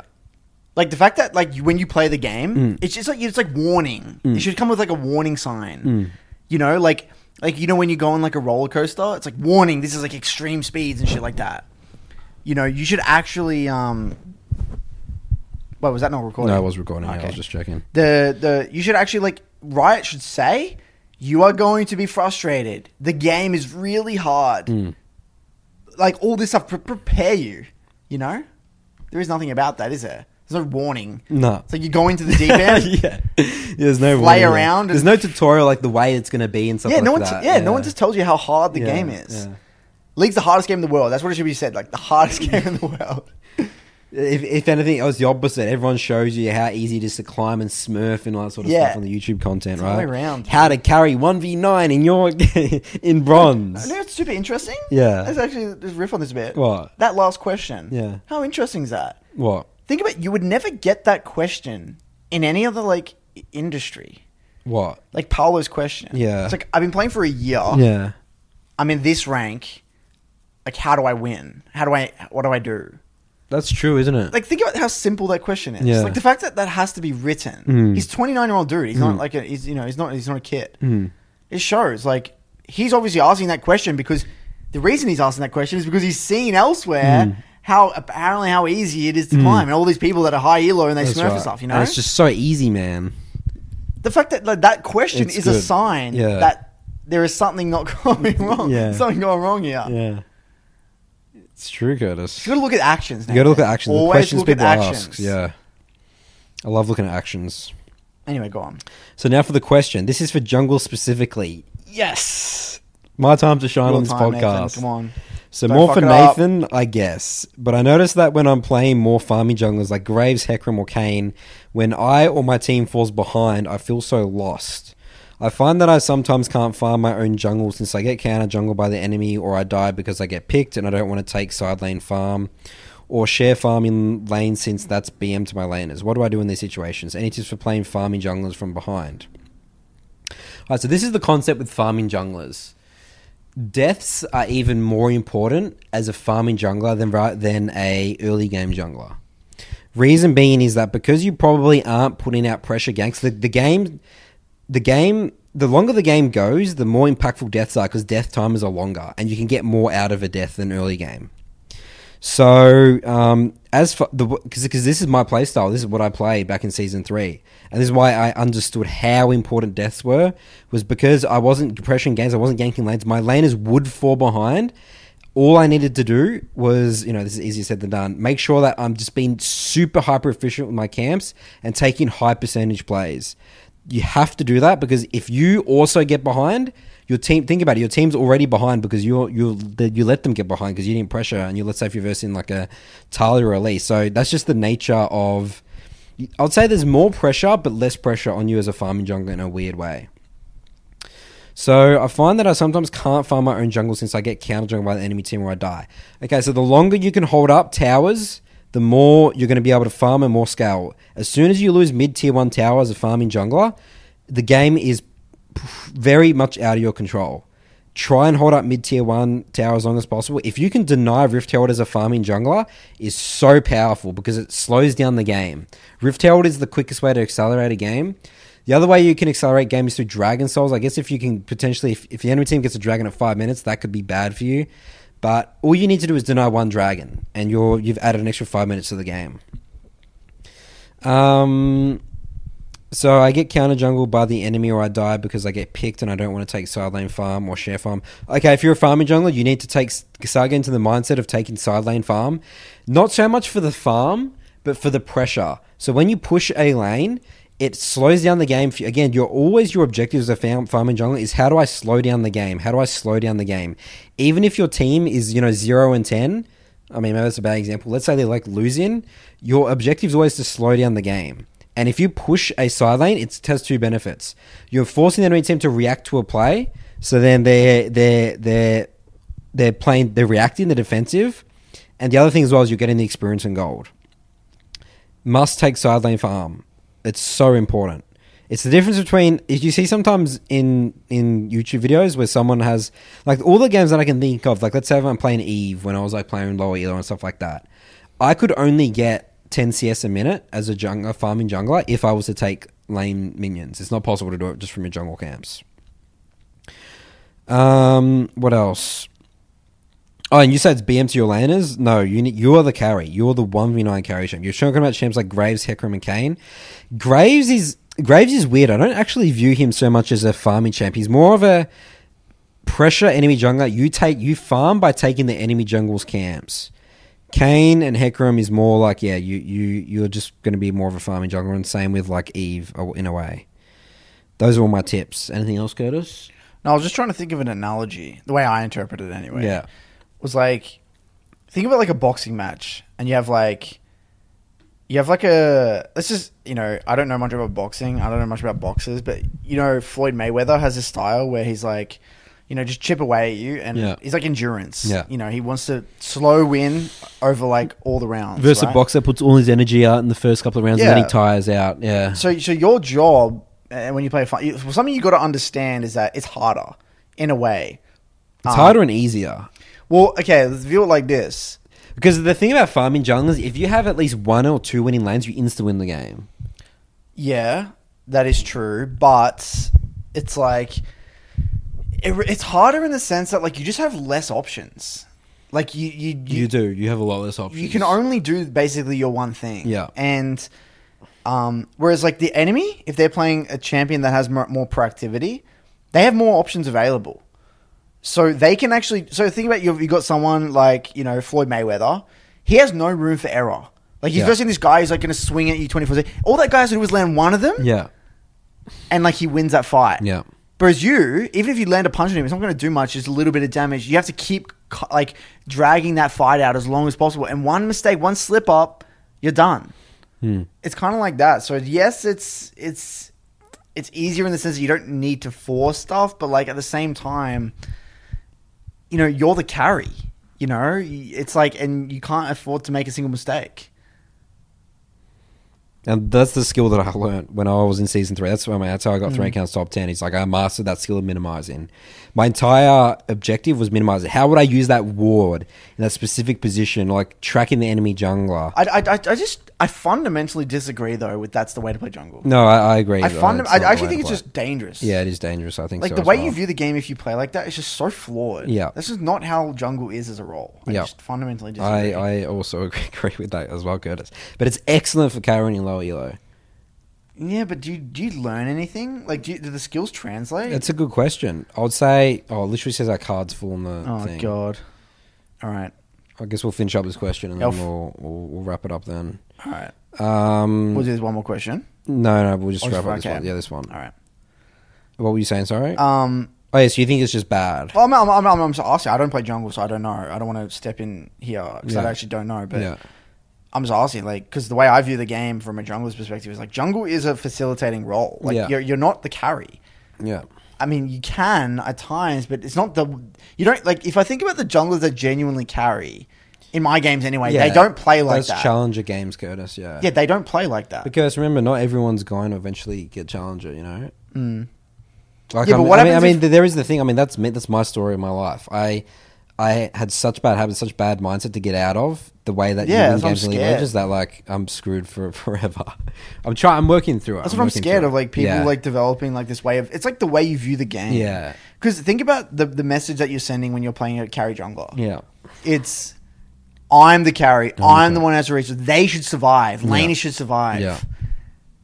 Like, what I would love is any jungler to lay like a solo lane, like top or mid, and like just feel the difference between like a farm jungler versus a gank oriented jungler. I mean, you can make farm junglers work. I mean, at the end of the day, there's people like Karasma, who's Challenger NA Kane player, right? He doesn't play that. But I don't know how he plays it. How does he actually play it though? I mean, he still ganks, dude, and he doesn't. You have to do things early games too. Yeah. There is opportunities Yeah. if you have the right idea and right mindset. Malice is an Eve player. You know, he's a Challenger on EUS. Like, it's possible. But yes, if you look at Korean solo queue, the top 10 players, they're all playing. Eve super feels like aggressive. an exception though, in a way, because Eve has this weird thing where like, even if you're not like actively doing something, you're pressuring. Yeah, that's right, because you have the pressure of Eve. So it's like I don't feel Eve is like a good example of like the standard traditional full clear carry jungler. I think she is. She is. Curtis, if she gets behind... Yeah, but you're exerting fucked. pressure when other junglers wouldn't. Yeah, that's the difference. that's true. Because again, if you think about what the strength of ganking junglers is, it's not the gank. Yeah. It's the threat of the gank. And Eve does that. At level 6, pretty early on. You get level 6 pretty early in the game, you know, by like 6 minutes. So, you know, I don't know. That's how it feels when I first... I don't view Eve as like, yes, she clears in the early game, but as soon as she's 6, think about that versus like Kayn versus like Shyvana and shit like that. That's true, yeah. Like, they don't have threat even at 6, Yeah, really. Yeah. And then Eve instantly does. Instantly turns into like a Machine. max threat. Yeah. Anyway. All right, well, that's my advice, and that's Yep. Curtis's perspective Yep. there. But, I mean, I still think that playing farming junglers is fine in lower elo, because you learn how to carry. Okay. I think it's important to know when to carry. You can still carry. I hate that, dude. You think you hate it? I Yeah, never you're in the challenger never mindset. told anyone to learn how to carry. Yeah. I've never told that to Just any do your of my job. clients. Yeah. You know, I think the word carry should just be removed in a way. It's like, okay, it should be used, but in such niche situations. Yeah. Like, I don't think carrying is how you win solo queue. I really don't. Yeah, I mean, I think it is a toxic mindset. I mean, we talked about that before. The one. Like, when does anyone genuinely carry unless they're a smurf? Yeah, in you're a low elo? Smurf. It's true. That's actually true. Yeah, it is true. You don't carry. Yeah. You just do your job. All right. Well, I think that's going to wrap up our podcast there. That's a good note to end on. I think I need to buy a new card for the camera, Curtis, because these podcasts are running longer. And then Right. it's fine. We can order Okay. one. All right. Well, that's going to be it for this episode, everyone. Thanks for listening, and we'll see you in next week for another you in a episode. jiffy. See you in a jiffy for the Broken by Concept podcast.